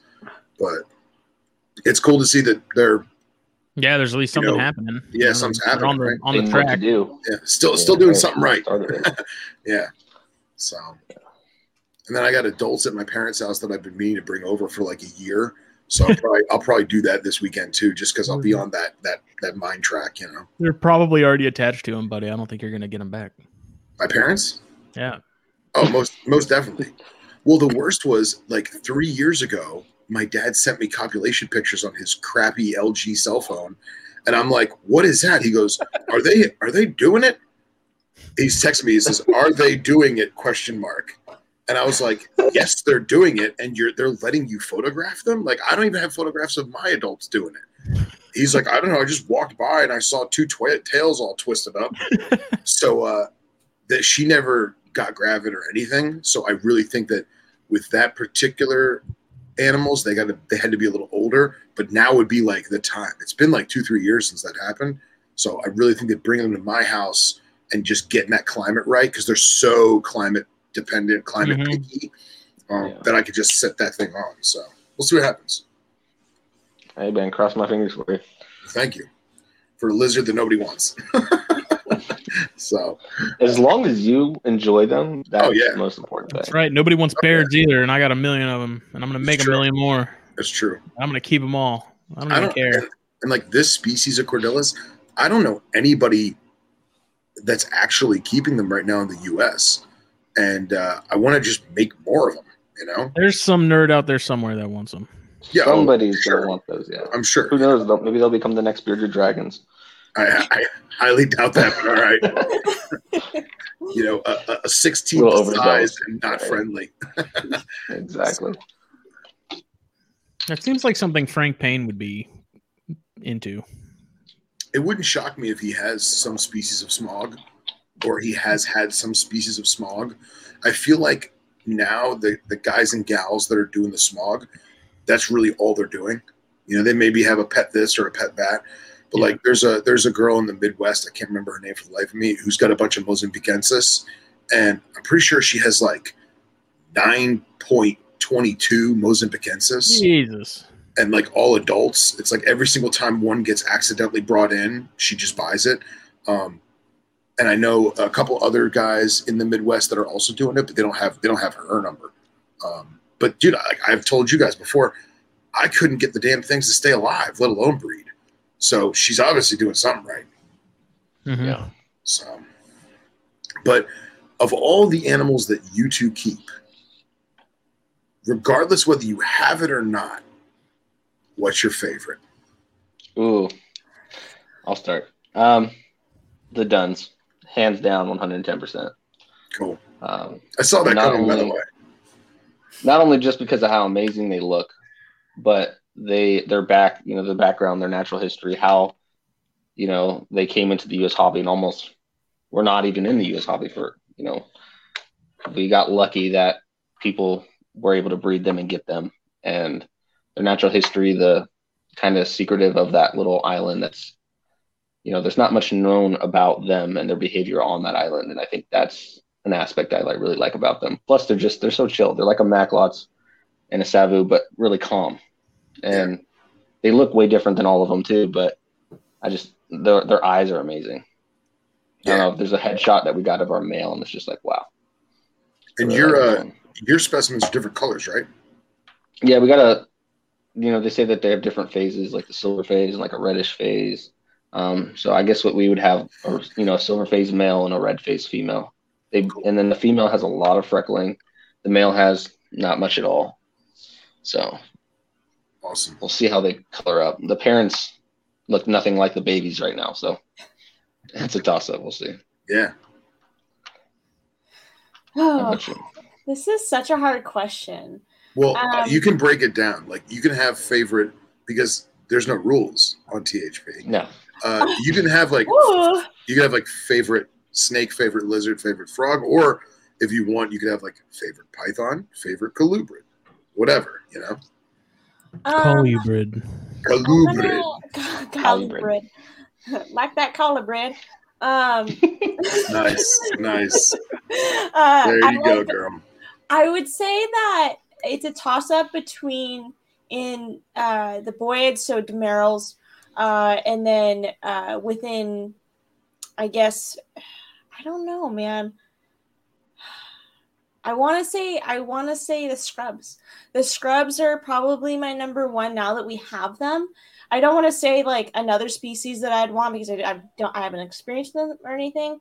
But having the scrubs is so fascinating. Like watching them like just climb a stick vertically, watching them just move, watching them do anything. I think I'm just like I nerd out just watching them like do things. And I don't know if it's like the same thing with Geoff. Like anytime we talk about like the duns or I open their bins, he's like, oh, you get the duns out? Oh, can I spend an hour in here? Bring it over here. We have things to do, babe. But that's me when it comes to the scrubs. And now when it comes to like bigger bodied species, definitely the demerals. By far, probably my favorite like bigger species that we've kept, besides obviously Nikki the Green. But working with the demerals has been such a cool thing to do.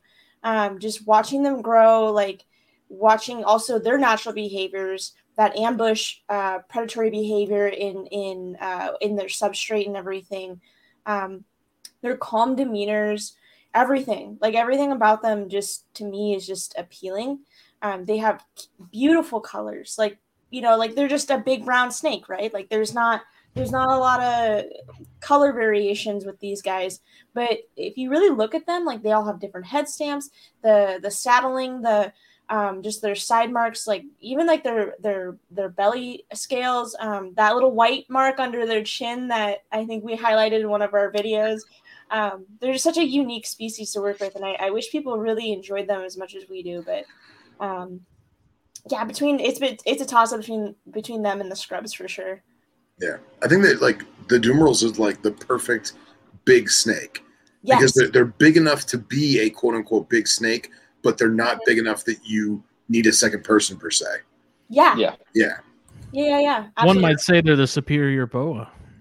One might say they are the superior boa. I don't want to get into that argument. I'm gonna spoil that one. No, they're amazing. There are two morphs that I wish we had in these states, though. I know. Wait, morphs? Yeah, so there's a Talaria morph or whatever, so it kind of changes the pattern to almost look like a Madagascar ground boa. Really? Yeah, it's like super reduced. I am Googling. Yeah. Oh, they're beautiful. And then the same guy is working with another one. It's the albino. I think it's a T positive or negative. I don't know, but that one's really cool. Now, do those have the chin markings? I do not know.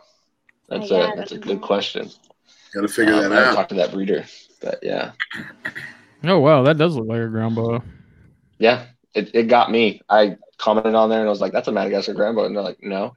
And then I looked more into it, and that guy's been working on that project for a few years. So is he in the States? No, he's in the UK.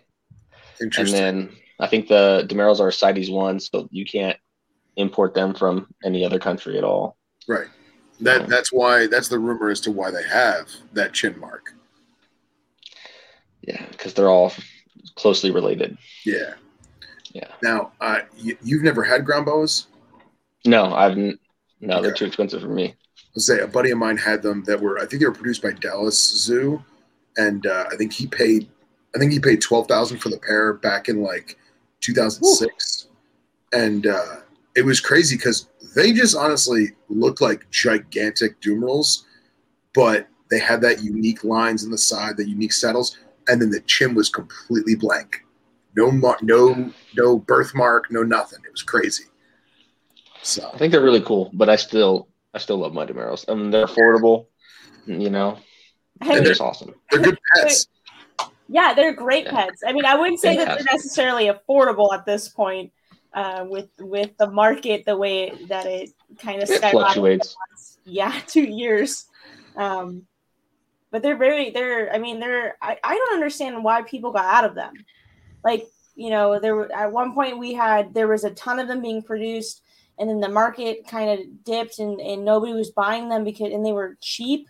They were like under $100. Yeah. And then all of a sudden everyone was like, well, why am I going to keep producing something that people aren't going to want? No one took an appreciation to it, I think, because other things took, the foreground. And then Mexican Black Kings. Yeah. Yeah. And then all of a sudden it's like you have one person on YouTube who talks about them, and then all of a sudden like everyone wants one again. And I'm like, okay, well, and that's just, I don't know. That's just how it happened. There's so many swings in the reptile industry anymore. It's just like, you never know. One day, like, scrubs might be the next thing that everybody wants, and then their prices are just going to go through the roof. And I don't know. I'm not a marketing guru, but I mean, do you guys have any ideas on how that happens? I mean, I could tell you an idea as to how it happens. I don't necessarily. It comes down to people do something in my opinion, it comes down to people do something for so long, and they're just like, you know what, I'm done with it. And all the people that were shopping it over the years or had intentions of buying it over the years, they're like, oh, Puget Sound breeds them, so I'll buy them later. And then after 10 years, Puget Sound says, you know what, we're kind of done with them. It's time to move on to a different species. And no one has them. And no one diffusion of responsibility kind of thing. Yeah, exactly. And that's what happened with the Mexican blacks. That's what happened. That's what happens with, colubrids in the hobby in general. Yeah. Is that, the 90s blossomed all this crazy colubrid action. And then the 2000s, it kind of tapered off. And now we're in the teens, and now we're in the 20s. But in the teens, there was none. There was none to be had. So now everyone's like, oh my God, we got to start breeding these things, because nobody's got them. And then that's where we're at now. Yeah, I mean, it's like I said, it's diffusion of responsibility. It's not too different, in my opinion, from the, someone's getting murdered outside of an apartment building. No one calls 911 because they assume everyone else already has. Yeah, yeah. No one's really communicating and saying, hey, I'm getting out of these. Oh, I am too. And so they just kind of disappear because everyone has that, not necessarily a herd mentality, but a mentality of, no one wants these things. There's so many of them. Yeah. Mass exodus of people working with them. Yeah. And Nipper gets on me all the time. Yeah, that's how we lose it. Nipper gets on me all the time because he finds out some of the stuff I had back in the day that like just gave it away to friends. It was like, oh yeah, like stuff we get on import. Like I always talk about my Moluccans that were $80 a pop, like stuff like that. And it's just, you couldn't give Gaboon Vipers away. We would wholesale them out for $35. Nobody would want them. Black and white spinning cobras babies that were captive bred that had a perfect stripe going down their back, flawless, like a California king snake, $80. Nobody wants them. Now, find one, So Thailand shut down. Good luck. Yeah. So. But you guys are important to. Yeah, we're trying. I mean, we got good with our first pairing, and then I think our other adult female is gravid as well. Nice. So we're really excited about that one. How many of them did you hold back? We held back 3, and we are giving 2 away to friends, and then one that we're just gonna hold back. They had some issues, slow starters, that kind of thing, and then so they were going to be more of like pets, not breeders. But we have a large group. We have 2 adult females that are breeding age right now. One's 11, the other one's about 8 or so years old, and then we have another female that we're growing up, and then 2 adult males. So we plan on doing this for a while, so we didn't need to hold back any from our first litter. But the next litter, I'm pretty sure we're going to hold a couple back. Cool. Yeah. So, but you got any other? What's that? Go ahead. No, it's okay. Go ahead. Ask your question. Just asking what you guys had lined up pairing wise for the rest, like later in the year, the rest of 2021. So obviously ball pythons. And then those number one. We got the balls. We have the Southerns. Late. Maybe early next breeding season we'll start with the northern white-lipped pythons. We have the Brazilian rainbow boas, the Cyanea. What am I missing, Geoff? I feel like I'm missing something. Candoya. Yeah, Kendra. Well, she's gravid right now, so we're gonna give the gravid import. We're gonna give her the year off, and then the one that we bred that we're gonna give her a year off after she has her babies. So cool. But we start pairing everything up in October, so this is towards the end of the breeding season right now. So if we get eggs from something, we get eggs from something, and then we'll start prepping everything else. We don't have any really any big spring breeders. Do you guys No, go ahead. Brettles? No, say what you're gonna say with the Brettles. Yeah, so we just have our one female, and she's still a baby, so we're a long time ahead from ever doing anything with those. Okay. Do you guys keep anything? You have the dogs, obviously. They're friggin' adorable. But do you guys keep anything that's not snakes? Do you guys have any lizards or amphibians or turtles or anything? Chef's mustache. Yes. The caterpillar. We have 3 leopard geckos and then just a cat. Cool. Yeah, so with the plan in here in the office of where I'm at right now is the idea is to do some bioactives, maybe do some frogs, maybe do some either some darts or something else. But I don't know. That's right now. Like my thing is plants. I got on that kick with every other woman in America when pandemic hit and everyone just got sucked into plants. Dart frogs are only going to make that worse. I'm going to tell you right now. Oh, I know. I've already prepared. Every time I go to Home Depot, Lowe's, Walmart, I'm like, oh, let's go to the plant section. I didn't care about plants until I started getting darts. Every time. Now I walk through those sections too, and I'm like, I don't even need a plant. But yeah. I really like this begonia. Exactly. And I've previous to this in the pandemic and everything, like I was notoriously like a plant killer. Like any plant. Like I'd kill like aloe vera plants, like or like desert plants. I'm like, how do you die? Like I watered you like once this month at least. Like how did you, and now that I'm paying attention and everything, like they all have like their own little windowsill they sit in, and it's like a whole thing. But I with that, I think that's going to segue into dart frogs eventually at some point. That's a slippery slope. Yeah, and a Pac-Man frog. Or not a Pac-Man, a pixie frog. My bad. A pixie, yeah, that's the plans. A pixie at some point. And the void with legs. Yeah, they're just so cool. I see Riley's on his Instagram story all the time. I'm like, oh, I need one. You guys, you gotta get a budget. You gotta have budget frog, man. Oh my gosh, there's adorable. Budgets are so much cooler than pixies. I mean, we haven't decided yet, technically. So. Yeah, I had a budget with one eye. Both. Oh yeah, true. I had a budget with one eye and one eye Willie, of course, and it was the meanest animal in my entire life. It's just like he had no soul. And he had no soul. He had no facial expressions. His goal in life was to just end yours. And you take him out of the water and he would scream, you know. You guys have heard that, right? Yeah. I heard it from our leopard geckos recently. That was kind of funny. Yeah. Oh, yeah. But like people think you're murdering a child when they hear the budget frog. Ugh. But that's what you guys should get. Okay. We'll look into it. Yeah, definitely. And then we also have like what, 600 rats? And yeah. They don't count though. I don't know. There's a lot. That definitely counts. Yeah, we spend, 4 hours or so a week with them, so I think it definitely counts. Yeah, I give you guys mad props for that. I mean, I thought Justin had it bad. That's woof. Mine's nothing, dude.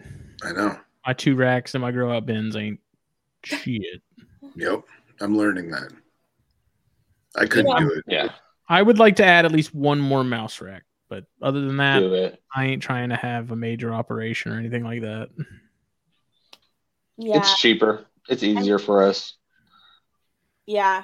I mean, especially in our area, like there isn't like a steady, decent supplier of rodents that's at, a decent price. Everyone's starting to sell it at pet store prices, and it's just like that's not affordable with the amount of mouths we have to feed.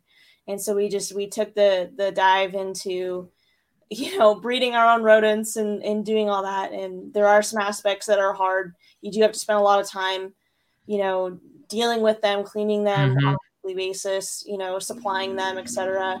But at the end of the day, it beats driving 3 hours one way to get 100 rats for all these animals versus driving 10 minutes down the road to my rodent building. Yeah. I enjoy it way more than I thought I would. Honestly, I don't know. I like spoiling my mice and my feeders. I like to give them all kinds of stuff. Yeah. Oh my gosh, have you ever done hard-boiled eggs with them? So cool. Oh my gosh, it's the best. You should try it. Hard-boil an egg and then like stick your finger through, one of the Just sides. like crack the shell. Leave the shell, everything, and then leave it in there and watch them. It's so fascinating. I buy this bird seed from Tractor Supply that's got all kinds of stuff in it, and they love it. Yep. Do you do a foraging mix? Like you throw it in their bedding and all that stuff? Yeah, I just put a little pile in one corner of the tub, and it's gone. Yeah. In no time. All right. Yeah, what we do is I don't have rodents. What happens with the hard-boiled egg? Oh, so they go in there and they peel the shell basically and they eat it. I don't know. It's kind of entertaining to watch it because they'll get a little piece and then run to the back of the tub with it. It's just kind of cool. And then it's cute. The cooler part is the foraging mix. I mean, we use like some really high quality cat food, bird seed mix, different kinds of bugs like mealworms that are dried, oyster shells I think's in there, just different kinds of. I can't remember anything else. So black sunflower seeds, the oats. We do Timothy hay in the back of their tubs just for them. Yeah, I give mine hay too. Yeah, just to give them, some variety in their diet. But you'll see them digging for it and like looking for it, and it's kind of entertaining. Yeah. I know. Sorry, we're weird. I don't know. I really enjoy the watching natural behaviors and the behaviors of animals in particular. I think that's kind of my thing that I like to do. So when we did that the very first time with the hard-boiled eggs, or even just giving them something new, like a piece of cucumber or a little bit of apple, or I think we gave them mango one time, and they just they were so excited. It was it was interesting to watch, but these animals are getting ingested by your other animals, so you might as well treat them right. Good. You might as well feed them right, and good in, good out. Yeah, that's the best life until it's over. Yeah, I'm talking to Rob Stone about the feeder thing too, and Matt Most, and he's respect your feeders and love your feeders, and you make those healthy. Your animals are what they eat, and so if you're feeding them old Roy dog food, probably not the best thing. But mine are on the bird seed, the hay or the grasses, and then I have a FRM rodent diet that offer just for kind of the time being when they eat all the seeds and stuff until I can get there again. That kind of holds them over. I don't make that sort of the bulk of their diet, but yeah, we switched over to Cruise rodent feed recently. So I'm excited to try that. It's a good quality, and I hear there's a lot less waste as far as dust goes compared to other products. So I'm really excited. We had to buy, a whole pallet of it, but it'll last us a while. So yeah. I go through 100 pounds in, I don't know, month and a half. So yeah, wow, it's not bad. But I mean that FRM is $15 for a 50-pound bag. Wow. Yeah, ours is that's cheap. I wish we had that. Yeah. You got Missouri, which is $30 a bag here, roughly. Yeah, that's why I found, like, if you go on the FRM website, it shows you distributors and stuff. Because I looked at Missouri, and for a single 50-pound bag, I'm paying $60 with shipping. Jesus. So it was that's too much. FRM all the way. I drive an hour down into Georgia to go buy it, and the people always have it in stock. So yeah. We looked into that, and it was, affordable as far as that goes, but shipping killed us because there was it's insane. Local. Yeah. It was like you paid $30 for the bag of Missouri, and then you paid another almost $30 for shipping. And so it was like, what are we doing? I mean, you're paying for the freight though too, because it's a 50-pound bag. Yeah, I know. I can't remember how much the pallet is that we're getting of Cruise, but we're paying, I think, $21 a bag, and then plus tax. But it's more expensive than the other stuff, but it's cheaper than Missouri, so, and better product. Yeah, I went with the FRM because Pia and Cody, that's what they use to feed their rodents, and I know they wouldn't just give their feeders anything. They would have put serious thought into what they're putting in their animals, and so if it's good on in their book, then it's good in mine. Yeah, I think that not enough people talk about what you're feeding your snakes. Not enough people know where their food is coming from when it comes to their animals. What are your dubias eating? When you're feeding them to your geckos and stuff. Yeah. Well, I mean, even like talking to Dom, like Dom had a chondro die and she got a necropsy done on it, and it had some sort of, was it like kidney or liver failure? One of the two. I think it was kidney. And she sent it to Fishhead, to Dr. Susan, and she got a report back, I think yesterday or this morning, that basically said like this thing was going into renal failure, but it had these crystals that were associated with, let me find it actually. It was interesting. Something that is typically only found in mammals. And so they were like, what are you feeding? And I think she was buying hers locally, but yeah. And so that's a really big concern too, right? Is not like you're locally sourcing your feeders, knowing who you're buying from and what they're really putting into those animals. Yeah, I've heard about that in the past where, sick rats will be fed to animals as feeders, and then that animal ends up dead. But you can't really make, unless you get a necropsy, you can't really make that correlation between that pet or that rodent being the cause of death. Yeah. There was a guy locally that would always tout. He had friends that supplied pet rodents to the pet stores, so like guinea pigs, gerbils, that kind of thing. And there's a disease they call it wet tail. I'm not familiar with it because I'm not a mammal guy, but it's basically like a lethal diarrhea.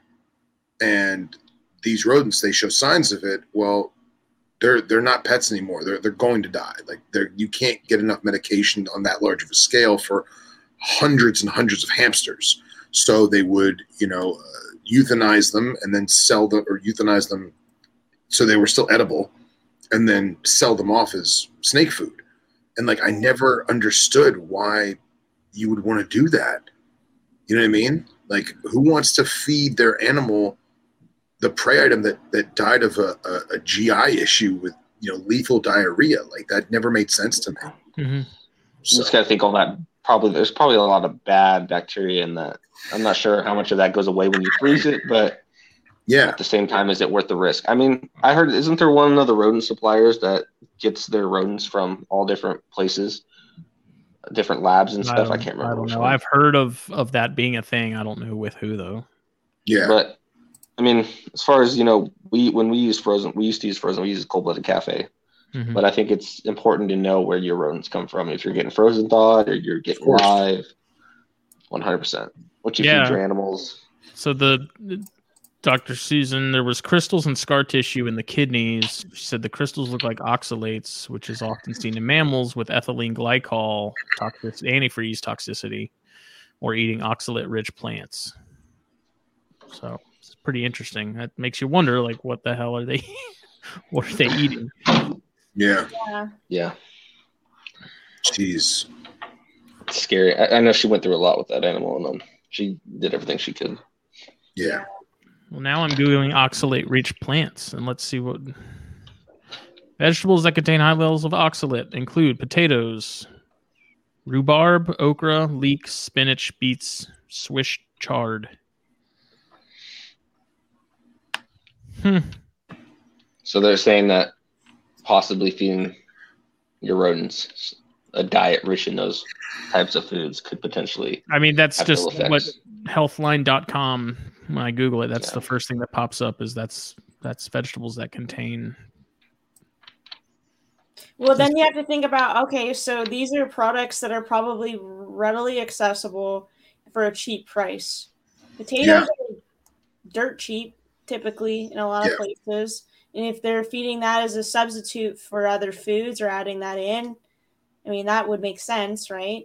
Mm-hmm. Well, I'll tell you, I worked for Ratter for a little bit and for like a year, and we did live delivery. And the live delivery we had was a really unique cardboard box that had mesh screens on the sides, very much reminiscent of like how you get crickets in the mail. Yeah. Mm-hmm. And one of the things I had to do was make the boxes with this special staple gun. And it was literally fold it, add the screen, staple it in, handful of bedding, and then I had cut hundreds of potatoes daily, and I would cut them into fourths, and just throw raw potato in there, and they would eat that on their travels. It's within 12 hours, but that's all they ate was those potatoes, at least with me.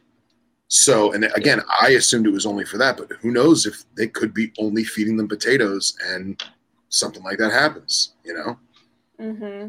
And I will preface that list is in relation to people, not rodents. Yeah, but who knows? Are those types of foods bad? What was the contributing factor? I don't know. Who knows? Dominique could have got her rodents from a guy who ran out of Missouri and didn't have the opportunity to get it because of a snowstorm or because of shipping issues or COVID or whatever.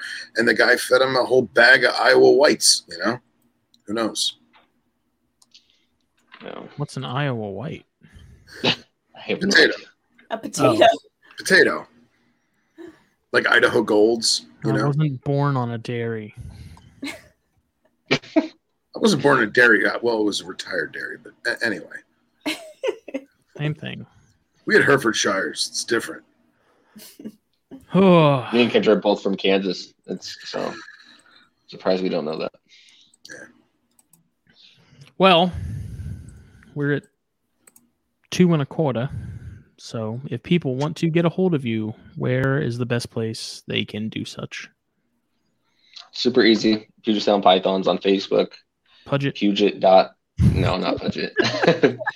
Puget.sound.pythons on Instagram, and they can just find us on Facebook at our personal accounts. Mm-hmm. Oh, awesome! We very much appreciate y'all coming on. Oh yeah, I'm glad you guys for having us. Yeah, I appreciate this. Thank you for awesome. your sponsorship of Snakes and Stogies. Oh yeah, you guys keep killing it. We'll keep supporting. Yeah, also much appreciated. So. We'll see later. Speaking of Snakes and Stogies, Monday night, 9, episode 67. We'll be live on the THN YouTube channel or the THN Facebook page. So, Phil, think of things to talk about. I'm sure we'll whip something up. I usually plan ahead I do. About 5 hours out from actual having to do the show. I'm like, let's talk about this. Yeah. But you do it good. Just throw them out there and see what works. Organized chaos. Love it. Yeah, pretty much. That's how we roll. That's how we do it. Well, thank y'all. Yeah. Thank you very much, guys. Thank you, It's guys. an awesome time. Thanks again to Steve Snakeswearing's Venom Hot Sauce and MP Cages and Exotics. Please check both of them out on Facebook. Follow us on Facebook. The Herpetoculture Network, which includes the Herpetoculture Podcast, Snakes and Stogies, the ControCast once every time the Olympics rolls around. And new issue of Herpetoculture Magazine is now out as well. Yes. As of over the weekend.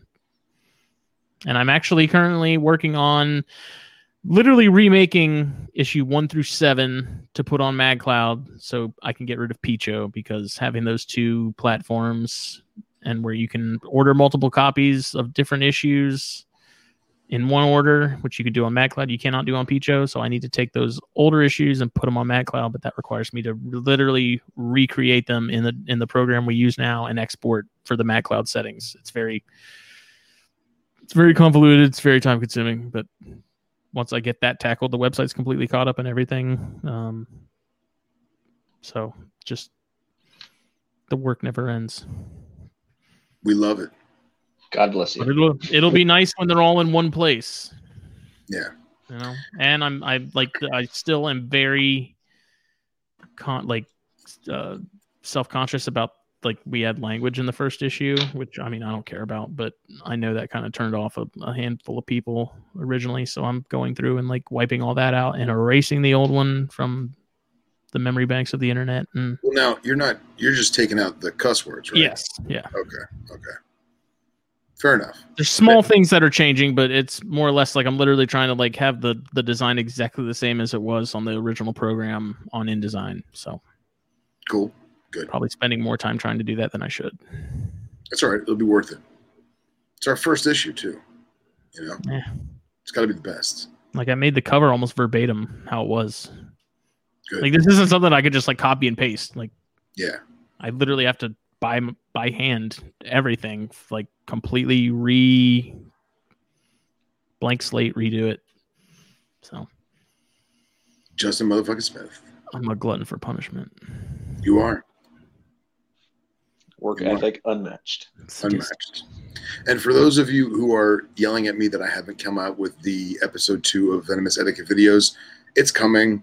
I'm just behind the ball in work and hecticness. Mm-hmm. It's on its way. So fear not. A lot of people are asking about it, man. Make it happen. I know. And then, Iper's been calling me just to chit chat on occasion. And, he's actually like, hey, man, I'm going to send you a video of this and you should do a video of that. And I'm like, oh my God, this is brilliant. Because now it's like, I have my way of doing a bunch of stuff. I have a couple other friends that gave me some stuff that they thought I might want to put in. And then like Scott's got a whole different concept of how to do certain things, which I think is phenomenal. Like I'm adding it to my repertoire.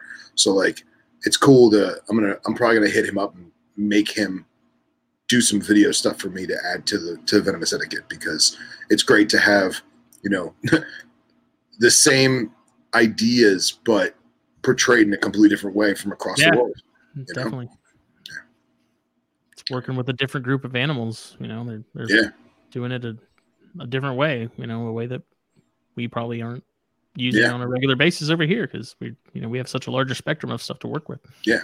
He called me the other day, and I think we talked on the phone for, it's always an hour conversation, because when someone calls you from Australia, you don't want to just hang up, you don't ever call and talk to me. Well, normally it's him venting his frustrations, which I also appreciate. But we talked for about 45 minutes on bags, like just bags. Nerds. And like, I think it's fantastic, but at the same time, like things you just didn't think about. Like we have snake bags. Yep. But do we really have the right snake bags? Pillowcases. You know what I mean? Dollar store pillowcases. Socks. It's going to be in Venomous Etiquette videos.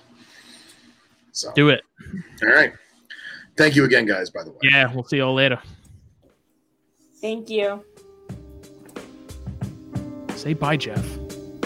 Later, guys. Thank you. Bye, Geoff. Bye.